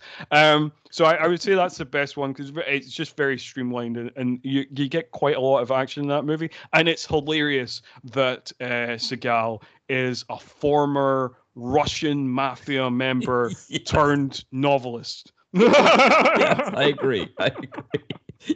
Yeah, that one all worked out. Now, Against the Dark. So actually, we were talking about Sean Malloy earlier when he talked to, I was talking about his interview with Benjamin Sachs, but he actually kind of like following a similar path with you, where he did a Dolph film the first time he was on, and then we did a Seagal film for his second time. He picked Against the Dark as the one he wanted to do, and so it's like a vampire movie that has Seagal in it, and the way he described it is like kind of the best way if you're ever thinking about seeing it. He described it as, let's say you're a catering company and you've gotten this really great catering job. And so you're excited to do this catering job, and then somebody comes and tells you, okay, yeah, you're still going to have this catering job, but now every single dish that you make, you need to somehow incorporate pineapple into it. And that's kind of what this movie was, where it's like, it's this vampire movie. It's kind of your classic vampire movie in the sense of like a group of people in sort of like the apocalypse kind of vampire deal, where like there's a virus or something, and a group of people are trying to escape the area they're in to get to another safe place. And it has that feel, and they've just essentially grafted Seagal onto the film, and so that's sort of how that one feels. So, out of these '09 ones, it's probably the least impressive out of those. Yes, I kind of picked that up. I was like, as much as I've enjoyed, and I do enjoy like these Seagal films for their absurdity, and sometimes there's ones like Under Siege and Out for Justice and stuff like that I actually think are legitimately great, and I will kind of stick up for, even though yes, Seagal can't act, but like I think they're just well-made movies. I think they're cool. Having read the Seagalology book, I have to say, when I was reading about Against the Dark, I was like, I think I might put this in the kind of, bucket with, things like Flight of Fury and Submerged and things like that. That I'm just like, I think I might take a swerve, because there's even like way more dedicated Seagal fans than I am, who are like, yeah, Submerged, Against the Dark, ugh. Mm-hmm. And I'm like, yeah. You will stick up, people that will stick up for a lot of DTV crap that like Seagal has put out will not stick up for these films. And I'm like, yeah, maybe I won't watch them. But then, I mean, I've watched a lot of terrible horror films. I've watched probably some of the worst horror films ever made. So who knows? Right. Yeah, I mean, I could say so. I kind of, once I started this site, it was like, okay, I've got to kind of watch them all. So I haven't watched Clementine, which is one that Seagal did. It was a Korean production, and it's in Korean, and I think there are English language versions of it you can find out there, but it doesn't quite fit the direct to video mode necessarily as a lot of the other ones. But I just recently finally saw the last direct to video one I had to see, which was End of a Gun. And the reason why it took so long is I was waiting for it to be free on streaming because I just didn't want to pay for it. And so finally showed up on Redbox, the service here. They actually had a free version, so I watched it. So I now can say I've actually seen all of the direct to video ones. Again, depending on whether somebody counts Clementine or not. And I got to say, when you hit this period of 2009, right, when you're talking about The Keeper, Dangerous Man, Driven to Kill in particular, he starts to fall off after that. And there is one exception, and that is a movie called Attrition that he made in 2018 that was a production that I think he was really invested in. Like, it was something that he really wanted to make, and he put a lot into, which explains why it's so good. In 2016, he has, I think, 7 movies come out in 2017. It's kind of like this last gasp thing where he just puts out a bunch of stuff. And then after that, he's only had a few. I think he's had 4 come out since then. But that's kind of the last gasp. But so this is an interesting period, this 2009 period, because I mean, you can find things to like in those other ones, but you don't get as many keepers like you would, like you'd want. And keepers, I think, are the kind of movies where like we've described, where they get the job done. They're not spectacular. You can find plenty that are better, but they get the job done for a time killer. He gets to a point where you start to get fewer and fewer that work as a time killer. Yeah, that's the kind of thing. And I don't think I've watched any of his movies kind of post kind of this period. I think presumably was Machete 2010. Yes, is the appearance in that. So I think that's the latest I've got. And I think the reason for that is like the Seagal movies I enjoy are kind of like this movie or Driven to Kill or A Dangerous Man or Urban Justice, that are like solidly made DTV movies that are a bit absurd, and they're good time killers. Or the ones that are just bonkers. So like Out for a Kill, Out of Reach, Into the Sun, the ones that are just like insane, and you're just like, how the fuck did this get made? Like, and they so they have a lot of enjoyment as well. They might be terrible films, but like it's just like they're just like they've got so much kind of nuttiness in them. You're like you just like can't help but watch. You're like, wow, what'll happen next? He's finding a guy in a barbershop chair, not giving a fuck, and this guy's like swinging about like a monkey, like like all that kind of stuff. So like that's the kind of 2 modes, and like I think from what I've seen from trailers of a lot of his kind of like post 2010 stuff, they just look kind of boring. They don't look like fun time killers like Driven to Kill or an Urban Justice, and they don't look like totally nuts like an Out of Reach or an Out for a Kill. So I don't know, like maybe someday I will check some of them out. I did want to mention like like if just kind of a last thing on this movie before we like wrap up or whatever, is I did enjoy like his end fight with the main henchman of Jason Cross, the Tori, because like when he's kind of chasing Tori, we get like a fun moment where Tori shoots a bunch of barrels which just explode. I mean, presumably they were full of oil, I guess. Right. But even then, I don't know if they would cause that explosion from one bullet to one barrel. But anyway, it's cool. You get the stereotypical like action star walking away from the explosion in a cool manner. So you get that. Now you get that fun pop. And then they go into the final fight. Initially, Tori just is like, all right, I give up.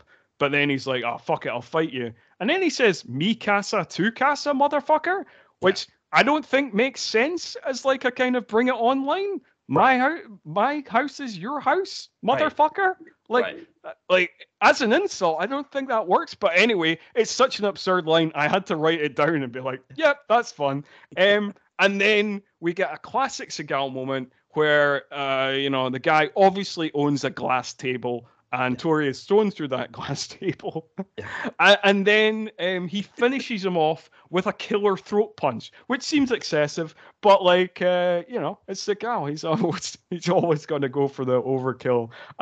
So yeah, I thought that. Oh yeah, and then after he gets a thank you from everybody, oh thanks for saving the day.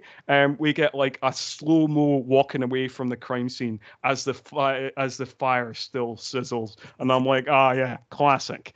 So yeah, so like that kind of end sequence, I was like, it was, there's a lot of kind of low moments in this movie, but there is these moments that are worth it, and that kind of end sequence was one of them. Yeah, I agree, because usually with Seagal with those end fights, it's not as much fun because he dispatches of the baddie completely without them laying a finger on him, and that was the case here, right? This guy is no match for Seagal, and he can't fight him at all. Like it's pretty quick and done over, done quick. I shouldn't say it's done quickly, because it's like the guy gets beaten up and then he comes back for more, gets beaten up more. But you're right. Like it hits all of those points, like the smashing through the thing. The guy picks up a broken bottle, like he's going to use that to fight Seagal, and it's like you got to have weapons, right? Because I think that's part of Seagal's deal is he needs to be able to disarm people with weapons. So he's got to be able to do his slap chop thing to knock things out of people's hands. The throat thing. It was like I think he actually used his fingers to like impale the throat, almost like not quite to the extent of the Patrick Swayze throat rip of not quite to that, because there's no gore or anything. It's just like he just like basically crushes his larynx and kills them. Exactly. And it is kind of satisfying. I mean, when I think of the best ones with Seagal with those end fights, I mean my favorites, my two favorites for these DTVs, I think we were talking about Out for a Kill, and yes. You're talking about the absurdity in that movie. The most absurd thing for that movie is the very end where the baddie is running away and Seagal grabs a samurai sword off the counter or whatever, off the shelf, and opens up the window. He's on the second floor and just hurls this samurai sword from the second-story window at the guy who's escaping into his car and decapitates him with that, which was just absolutely fantastic. And then at the end of it was you were talking about the absurdity in these movies. I remember seeing that on I caught the end of the movie on the cable network here in the United States, USA Network. And for years I was trying to track that movie down. I was like, where is that movie? Where can I find this movie? I think I watched like 5 or 6 Seagal DTV flicks before I finally found it. Because I just needed to see that again.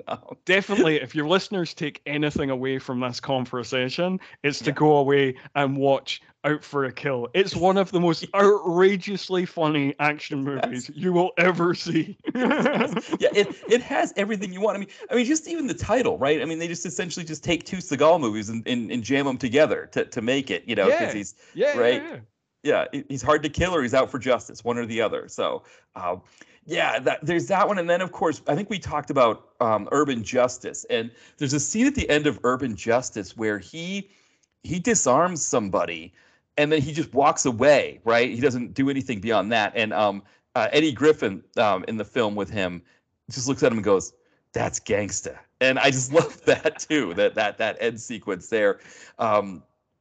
You don't always get a good ending for a Seagal film. So I think you're right in pointing out the ending here, because it is satisfying enough. And sometimes that helps too when a movie has elements of downtime and padding that you almost kind of forget those if you get a good enough ending that it works. Yeah, that's true. I mean, like if a film, you're always going to be more forgiving of a film if it ends on like a kind of like a high note, because that's your last image of the film. So if your last image of the film, if the kind of final thing that you see in a film leaves a kind of good taste in your mouth, you're going to be like, you'll look back on it kind of fondly, and then like maybe a little later you'll be like, yeah, it wasn't that good, but like but just in that moment when you finish watching the film, you'll be like, oh, that was quite fun. Yeah, exactly. And I think there is enough too, if you're watching this with a group of people, that you can. The story is not so complicated that you and your friends can't like talk over it. And I think that's another thing too with these Seagal movies is that if you watch them in groups, there's a lot to make fun of in these movies. There's a lot to poke fun at with him. Again with the ADR things, also the driving sequences where it's just like he's in a car and it's so obvious that he's not driving. I mean, it looks like a 60s procedural or something like that where they're driving the cop car and you just see the screen in the background. But this is 2009 and it's, and this is another hallmark of what we get from Seagal later on is that he stands less and less in his films. He does more and more sit down roles. And part of what he can do in a sit-down role is he can drive and just be sitting behind the wheel of a car, and it works there. So, we're seeing some other things that kind of become hallmarks of his movies later, and that's one of them, I think. Right. Yeah. For sure. Yeah. Okay. Well, if I deign to check them out, I will. Yeah. I'll certainly see that. But yes, I mean, like Seagal movies are kind of. I personally don't drink anymore. Not because I was an alcoholic or anything. I just gave it up because like I have gut issues and it wasn't worth it. Yeah. But he is like, he's prime kind of drinking game material, that kind of thing of like, take a shot when anytime ADR happens where it's clearly not Seagal's voice. Take a shot anytime you see a clear stunt double. Take a shot every time somebody gives like a ridiculous compliment to Seagal. And, we find out he is the greatest human who's ever lived. And we just get various details of why he's the greatest human ever lived, throughout the movie. You can always have a great time kind of doing that sort of thing with Seagal movies. Yeah. I have the same way. I've kind of stopped drinking myself, and for a similar reason. Yeah, because I drinking kind of kind of gives me some internal issues as well. One of the things I have discovered is hop water. I don't know if that's something that you have in New Zealand, but in America here, a lot of independent labels will make like sparkling water that's made with hops, and so it has a kind of a cleaner beer taste to it. And so I think that's a great deal. It's expensive, the hop water, but doing a hop water drinking game to Seagal actually works too. I could imagine that. I could imagine, anything. Sure. Excellent. Well, Scott, anything else on this film that you wanted to mention? I'm trying to think. Is there? I think we've gone through most of it. I guess like the only one of the elements that we didn't really discuss was kind of like the Detective Simon character. Oh yes, yeah. So like the Detective Simon character is really quite funny because of like how the character kind of switches. So the first scene we see the character is when Seagal arrives on a private plane in quote-unquote Texas, because we've seen all those establishing shots. I mean, there's a tourism board shot of the Alamo. So it's got to be in Texas, right? So he arrives, and then like Detective Simon gives him like this stern speech, the kind of speech that you're like, he's probably a corrupt cop. Yes.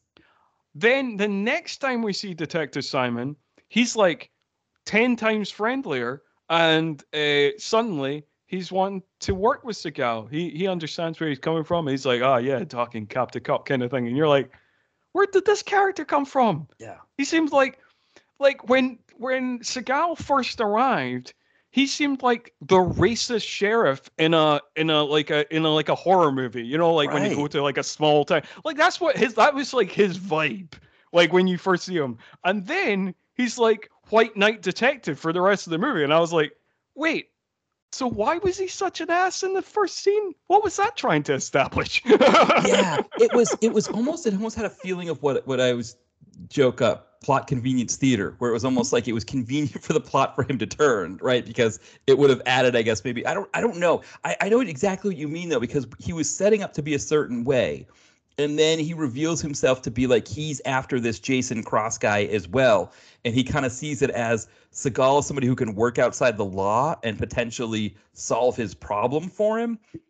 And but also too, we lose him for huge chunks of the movie as well. It's like he's there for that scene in the beginning where Seagal gets off the plane. He's there later when he meets Seagal in town and kind of tells him what his vibe is. And even there, I don't know how you felt, but even there, I still thought maybe he was gonna be revealed to be corrupt. He was still going to be revealed to be, yeah, because like he is very sparsely throughout the movie.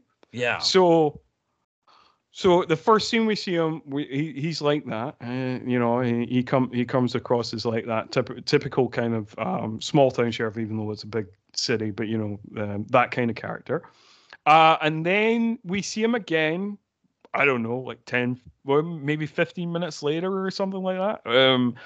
When the home security is being fitted to the mansion.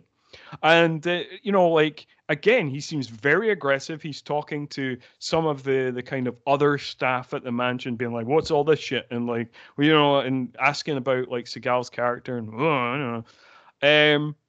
And it's like, okay, right. So, again, he seems like he might be on, like, Jason Cross's payroll or something. Or he might be corrupt in some way. And then the third scene we see him, he bumps into Seagal's character in the street. And he seems way more friendly. And it's like, okay, so he might be a good guy.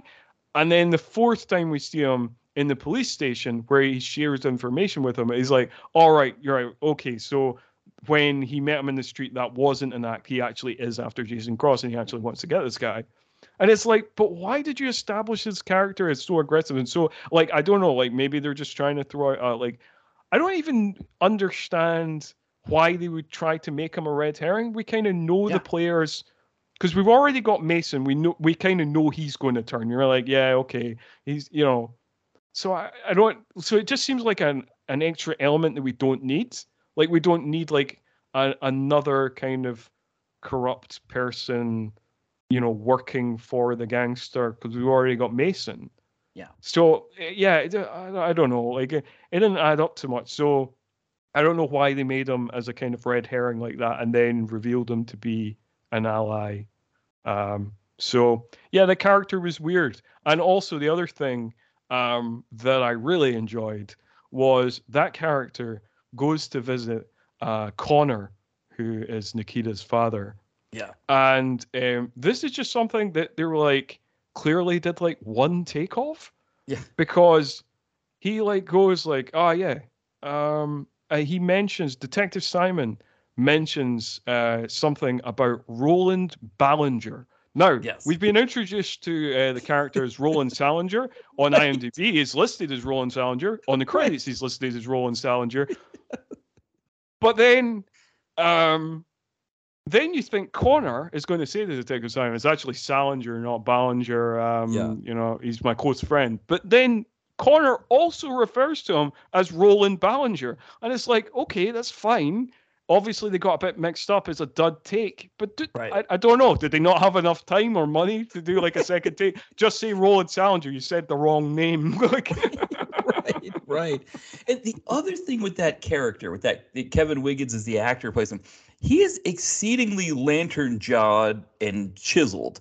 And there's a feeling like a guy like that should be used in more of a way, right? Like either he should be confronting Seagal, fighting Seagal, or fighting somebody, right? Like if he was going to be a good guy and not be a red herring, then he should be helping Seagal in a way, right? He should be knocking guys out and punching people and shooting people. And the fact that like he's presented as this extreme lantern giant. I mean, you know, he cuts a huge figure in this suit that he's in. He looks like someone who could take care of business, and he's just barely in the movie. And I kind of wonder too if that character was supposed to have a bigger part, and part of the Seagal rewrite might have been to diminish that character so Seagal could have more of the glory. But he was kind of wasted, it felt like to me. Yeah, I feel the same way. I was really surprised that he had really nothing to do with the kind of final shootout and battle. So like obviously before we get to the chase and fight with the kind of head henchman Tory, Seagal takes a bunch of people out, kind of just like knifes them in the back because they have Jason Cross has these like snipers at different places, and he kind of stealthily takes out the snipers, and then he starts shooting people, more of Jason Cross's men. And I thought that either that character was being set up of being like, yeah, one of those characters, one of those kind of like, boss level characters that he would have to fight, so maybe fight him and fight Tori or something like that. Or, now it's revealed to be an ally. There's like a team up in the end, and yeah, maybe he doesn't get, maybe it doesn't really make sense for him to get involved in the action beforehand. But for that kind of final siege, as the kind of kidnap exchange is going down, you'd think he'd be involved in that. And they even kind of set it up like that because Detective Simon gets this note of be at Cross Ranch at 8:00. Right. And you're like, okay, this Detective Simon guy and Seagal, they're going to team up. They're going to create mayhem. And yeah, and it's kind of weird that doesn't happen. And even the people he does team up with, because we didn't really mention that the driver kind of gets in on the action, and the brothers to the Allegra, who was the one who was harassed earlier on in the movie, they kind of come and get involved to try and snipe a few people off.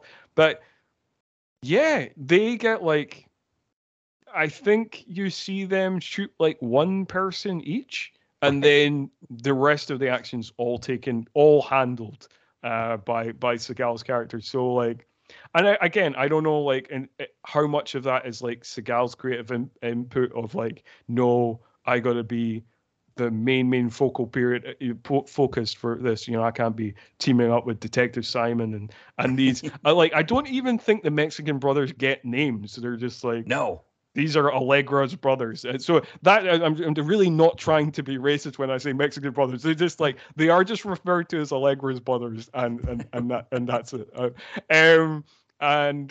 Yeah, if I remember right, I think the driver is named Manuelo. Yes. So I think he is at least given a name. But again, I think he shoots like one guy, and that's it. So like Seagal, not for team ups in this era. Oh right, yeah, no, he's definitely not doing that. Yeah, he's definitely doing his own like. Yeah, I do think there was probably room for more of that, and it didn't happen. I mean, in terms of like you talk about with the Mexican characters in the film, there is almost like that sense because like there's a hint that the Jason Cross character is a white supremacist, and that's part of the reason why Kevin Wiggins' character, Detective Simon, wants to take down Jason Cross, is that he's forming a separatist group. And again, that's even something else that's like just barely hinted at, right? But there's no real mention of any kind of racism. In fact, if there's any racism, the film itself kind of depicts the Mexican characters in the sense of like they're loyal servants, like that like the characters in the film. I think like that's one of those weird things. Is like I think that's also kind of like a Seagal trope, right? Where this is a thing that like I didn't notice when I was younger, but I did notice when I grew up, kind of thing. When I was younger, I thought Seagal was cool because he looked badass, and I also thought Seagal was cool because he was an ally to the underdog, and in kind of various kind of native people and people, ethnic minorities and stuff like that. But if you look back on those films, it's like he is a bad ally.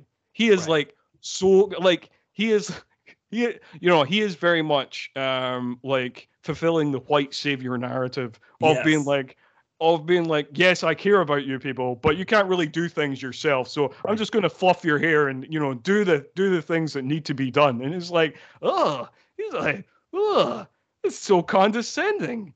Like, fuck you. right, exactly. Yeah. And this movie definitely has that vibe in it, but what it does is it tries to set it up, make it seem like it's more benevolent because it's trying to set it off against this white supremacist character who, again, they don't really do anything about him being a white supremacist, which is it's just like, again, it's like this other thing just sort of thrown out there, but it's not really a thing. So yeah, and again, that kind of gets to that point you were talking about with like the Mexican characters not always having names. Is that they're just the Mexican brothers? It's sort of like but they're loyal, like they perform their job admirably. They're loyal servants in that sense, which is a horrible thing to say. That's how the movie's depicting them in a lot of cases, and it's Yeah, it's not a great. It's something, I was watching a Western with my wife because on Saturdays here in the U.S. there's a retro channel, MeTV, that does Westerns kind of in the Saturday afternoon thing, and that's a trope that you see all the time, right? Is that you either have the vile kind of depraved minority characters who just do horrible things, or you have that loyal servant type of character who there's evil racist people in the film or in the show, and the main character is not racist, but he's not racist in the sense that like Seagal's not racist here in this sense of like, well, if you do your job well, I'm good with you, but don't start thinking like you should be the star of the movie, right? Kind of that kind of thing. Yeah. It's sort of what happens with Seagal's, but like you said, he's not always he seems like a great advocate when he really isn't. Yeah, no, he's really quite a poor advocate, because of the kind of just the kind of weird condescendingness, and like the kind of well, as we kind of discussed about the kind of cultural appropriation thing of just being like he likes to put on these fake accents and like pretend to be like that type of person in like a kind of goofy and kind of slightly insulting way. So yeah, and yeah, I think that's another thing I didn't quite understand about the villain character, Jason Cross. I'm not quite. If they were like making him a white supremacist, that's it's perfectly legitimate. Make him a white supremacist, but like they don't really, like you say, they just don't make it part of the plot. Right. Like other characters mentioned like twice that he's a white supremacist, but in terms of like what we see of the character, it's just like a guy who's just a gangster. He does drug deals.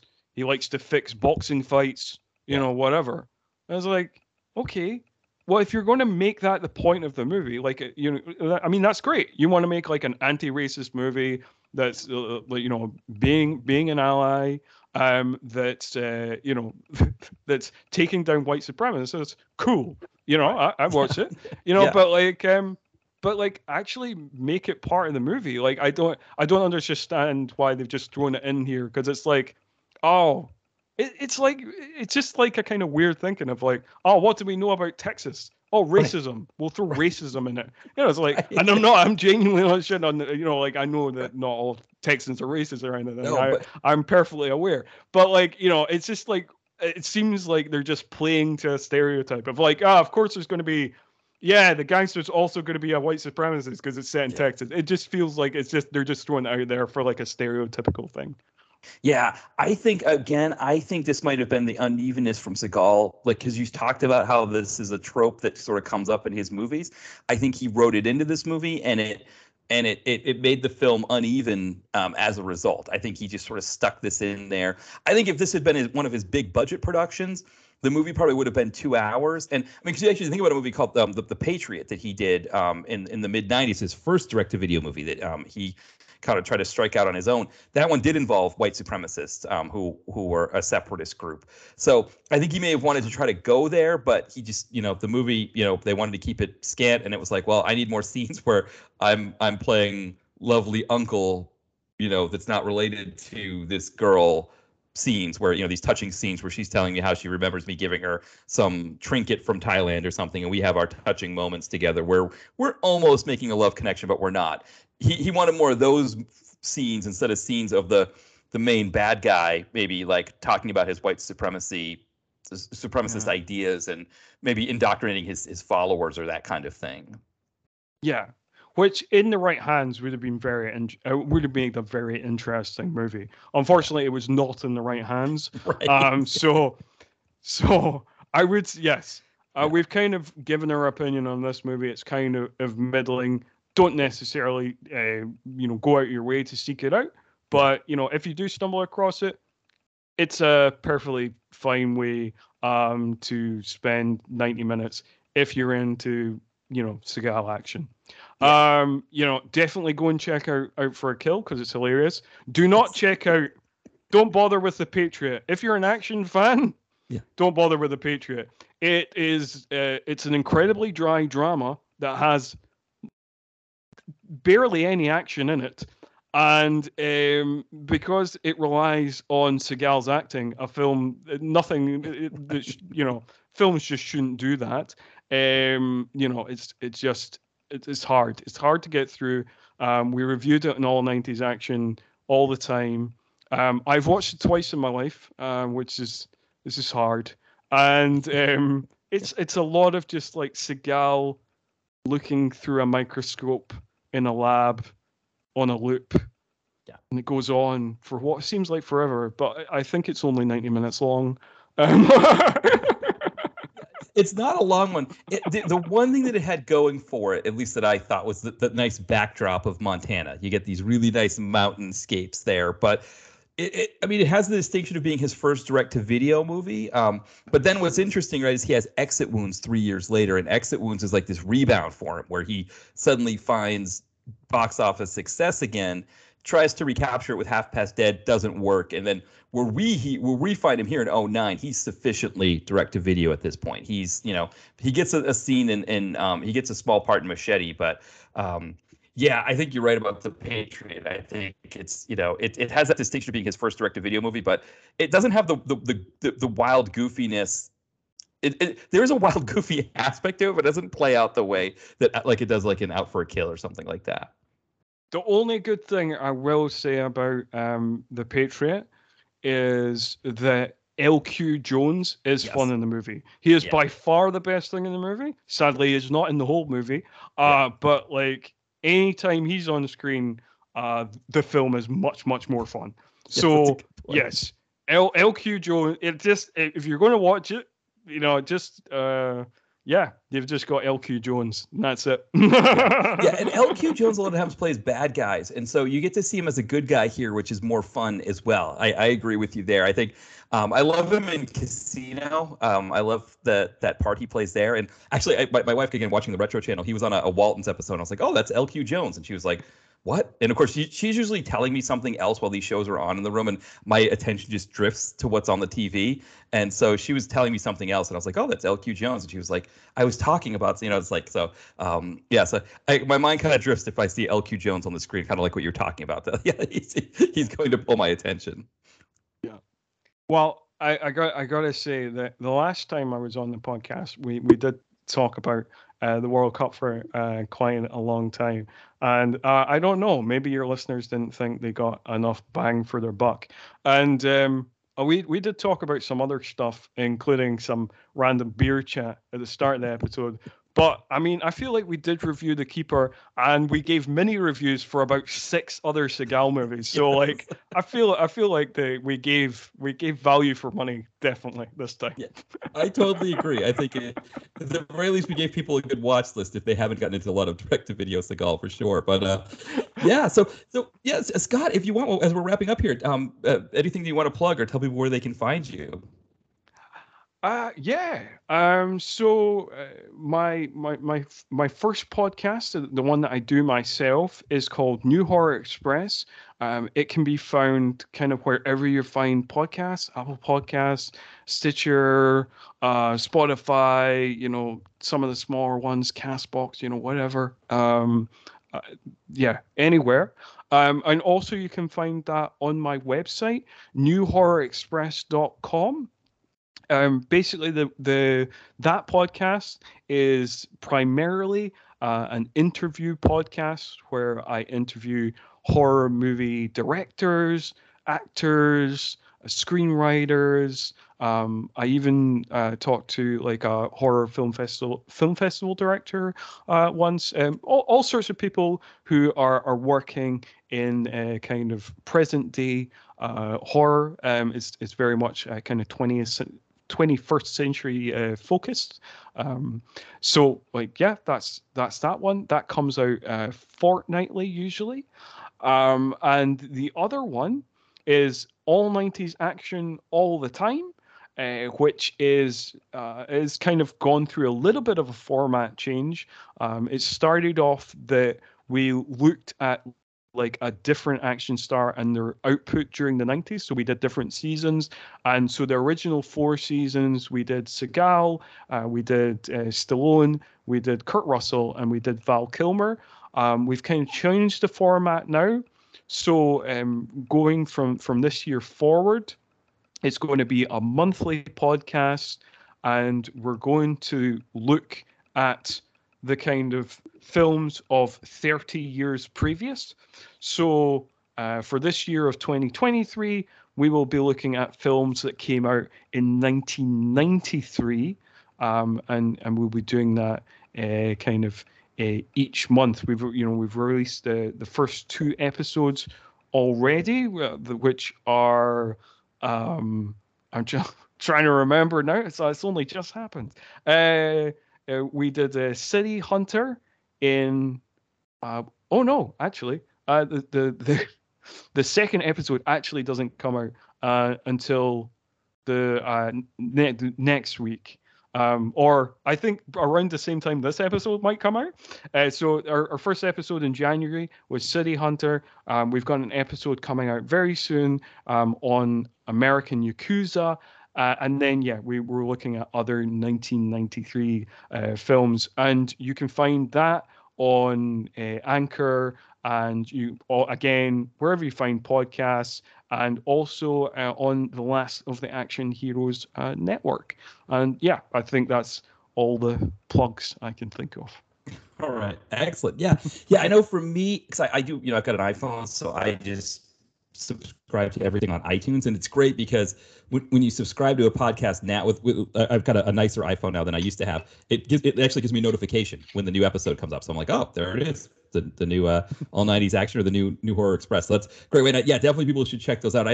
I was on with City Hunter with you, and it was a lot of fun. I think looking back at movies that way, I think we just did a movie from 2009. Actually, it's interesting. Both times we've been on, we've done a movie from 2009, and there is some bit of past there, but it's much more fun to kind of go back 30 years and talk about some of the differences in how films were made, but also culturally how things were different then. Yeah, we talk a lot about that in the episodes of the kind of cultural differences and what was seen as appropriate in the 90s and what's not seen as appropriate now, and that kind of thing. We in case that is off-putting to some people, we don't get too far into the into the long grass in that area. We do mainly focus on the film, but me and my co-hosts generally think it's important to give that kind of cultural placement as well, and kind of talk about some of the elements that might not fly now or whatever, because we think that kind of leads to interesting conversation. Yeah, for sure. And even when I was on your podcast and we talked about Batman Returns, it was interesting to talk about the comic book movie industry as it was at that time versus what it is now. And you don't really think about it. You think about what you're experiencing now as this is how it is. But comic book movies were treated so differently back then. So even that was like a really cool conversation that we kind of were talking about there, and sort of what people expected from a comic book movie at that time. Yeah, absolutely. I think it can, we talk about that sort of stuff that's kind of lighter cultural context stuff as well. So like you say, comic book movies in the early 90s, studios didn't really know what to do with them. It was a very nascent thing. It wasn't the kind of predominant form of film entertainment that you were getting in the cinema, and it was kind of seen as it's very looked down upon in a way that it's not now. And again, it is interesting to look at these cultural differences. When I was growing up in the 90s, if you were a comic book nerd, you were an outsider. Right. Now, if you're into comic books, you're in the mainstream. Right. It's very, the way it was looked upon is just completely different. And for people who are older than 30, it's very confusing. Yes, you were picked on for being the kid in the corner reading the Spider-Man comic in the 90s. Now nobody cares. Everybody's you're reading, because Spider-Man's everywhere. Who doesn't love Spider-Man?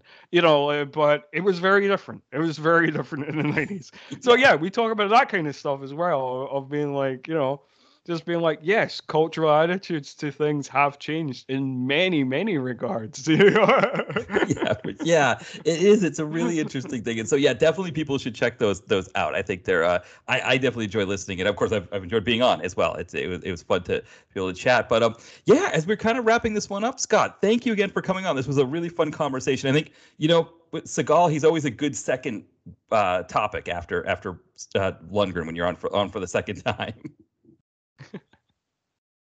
Well, I'm really glad you had me back on. This has been a great conversation. I've had a lot of fun chatting to you. And yeah, if you ever want me back on again, I'm usually willing to talk about just about anything. Well, we've got plenty of other action stars from here that we've got. So, and there's plenty of movies out there too. So we got plenty of topics. So we'll definitely reconnect again. But yeah, thanks again, Scott, for coming on, and thank you everyone for listening. And yeah, we'll be back soon. Bye, everyone.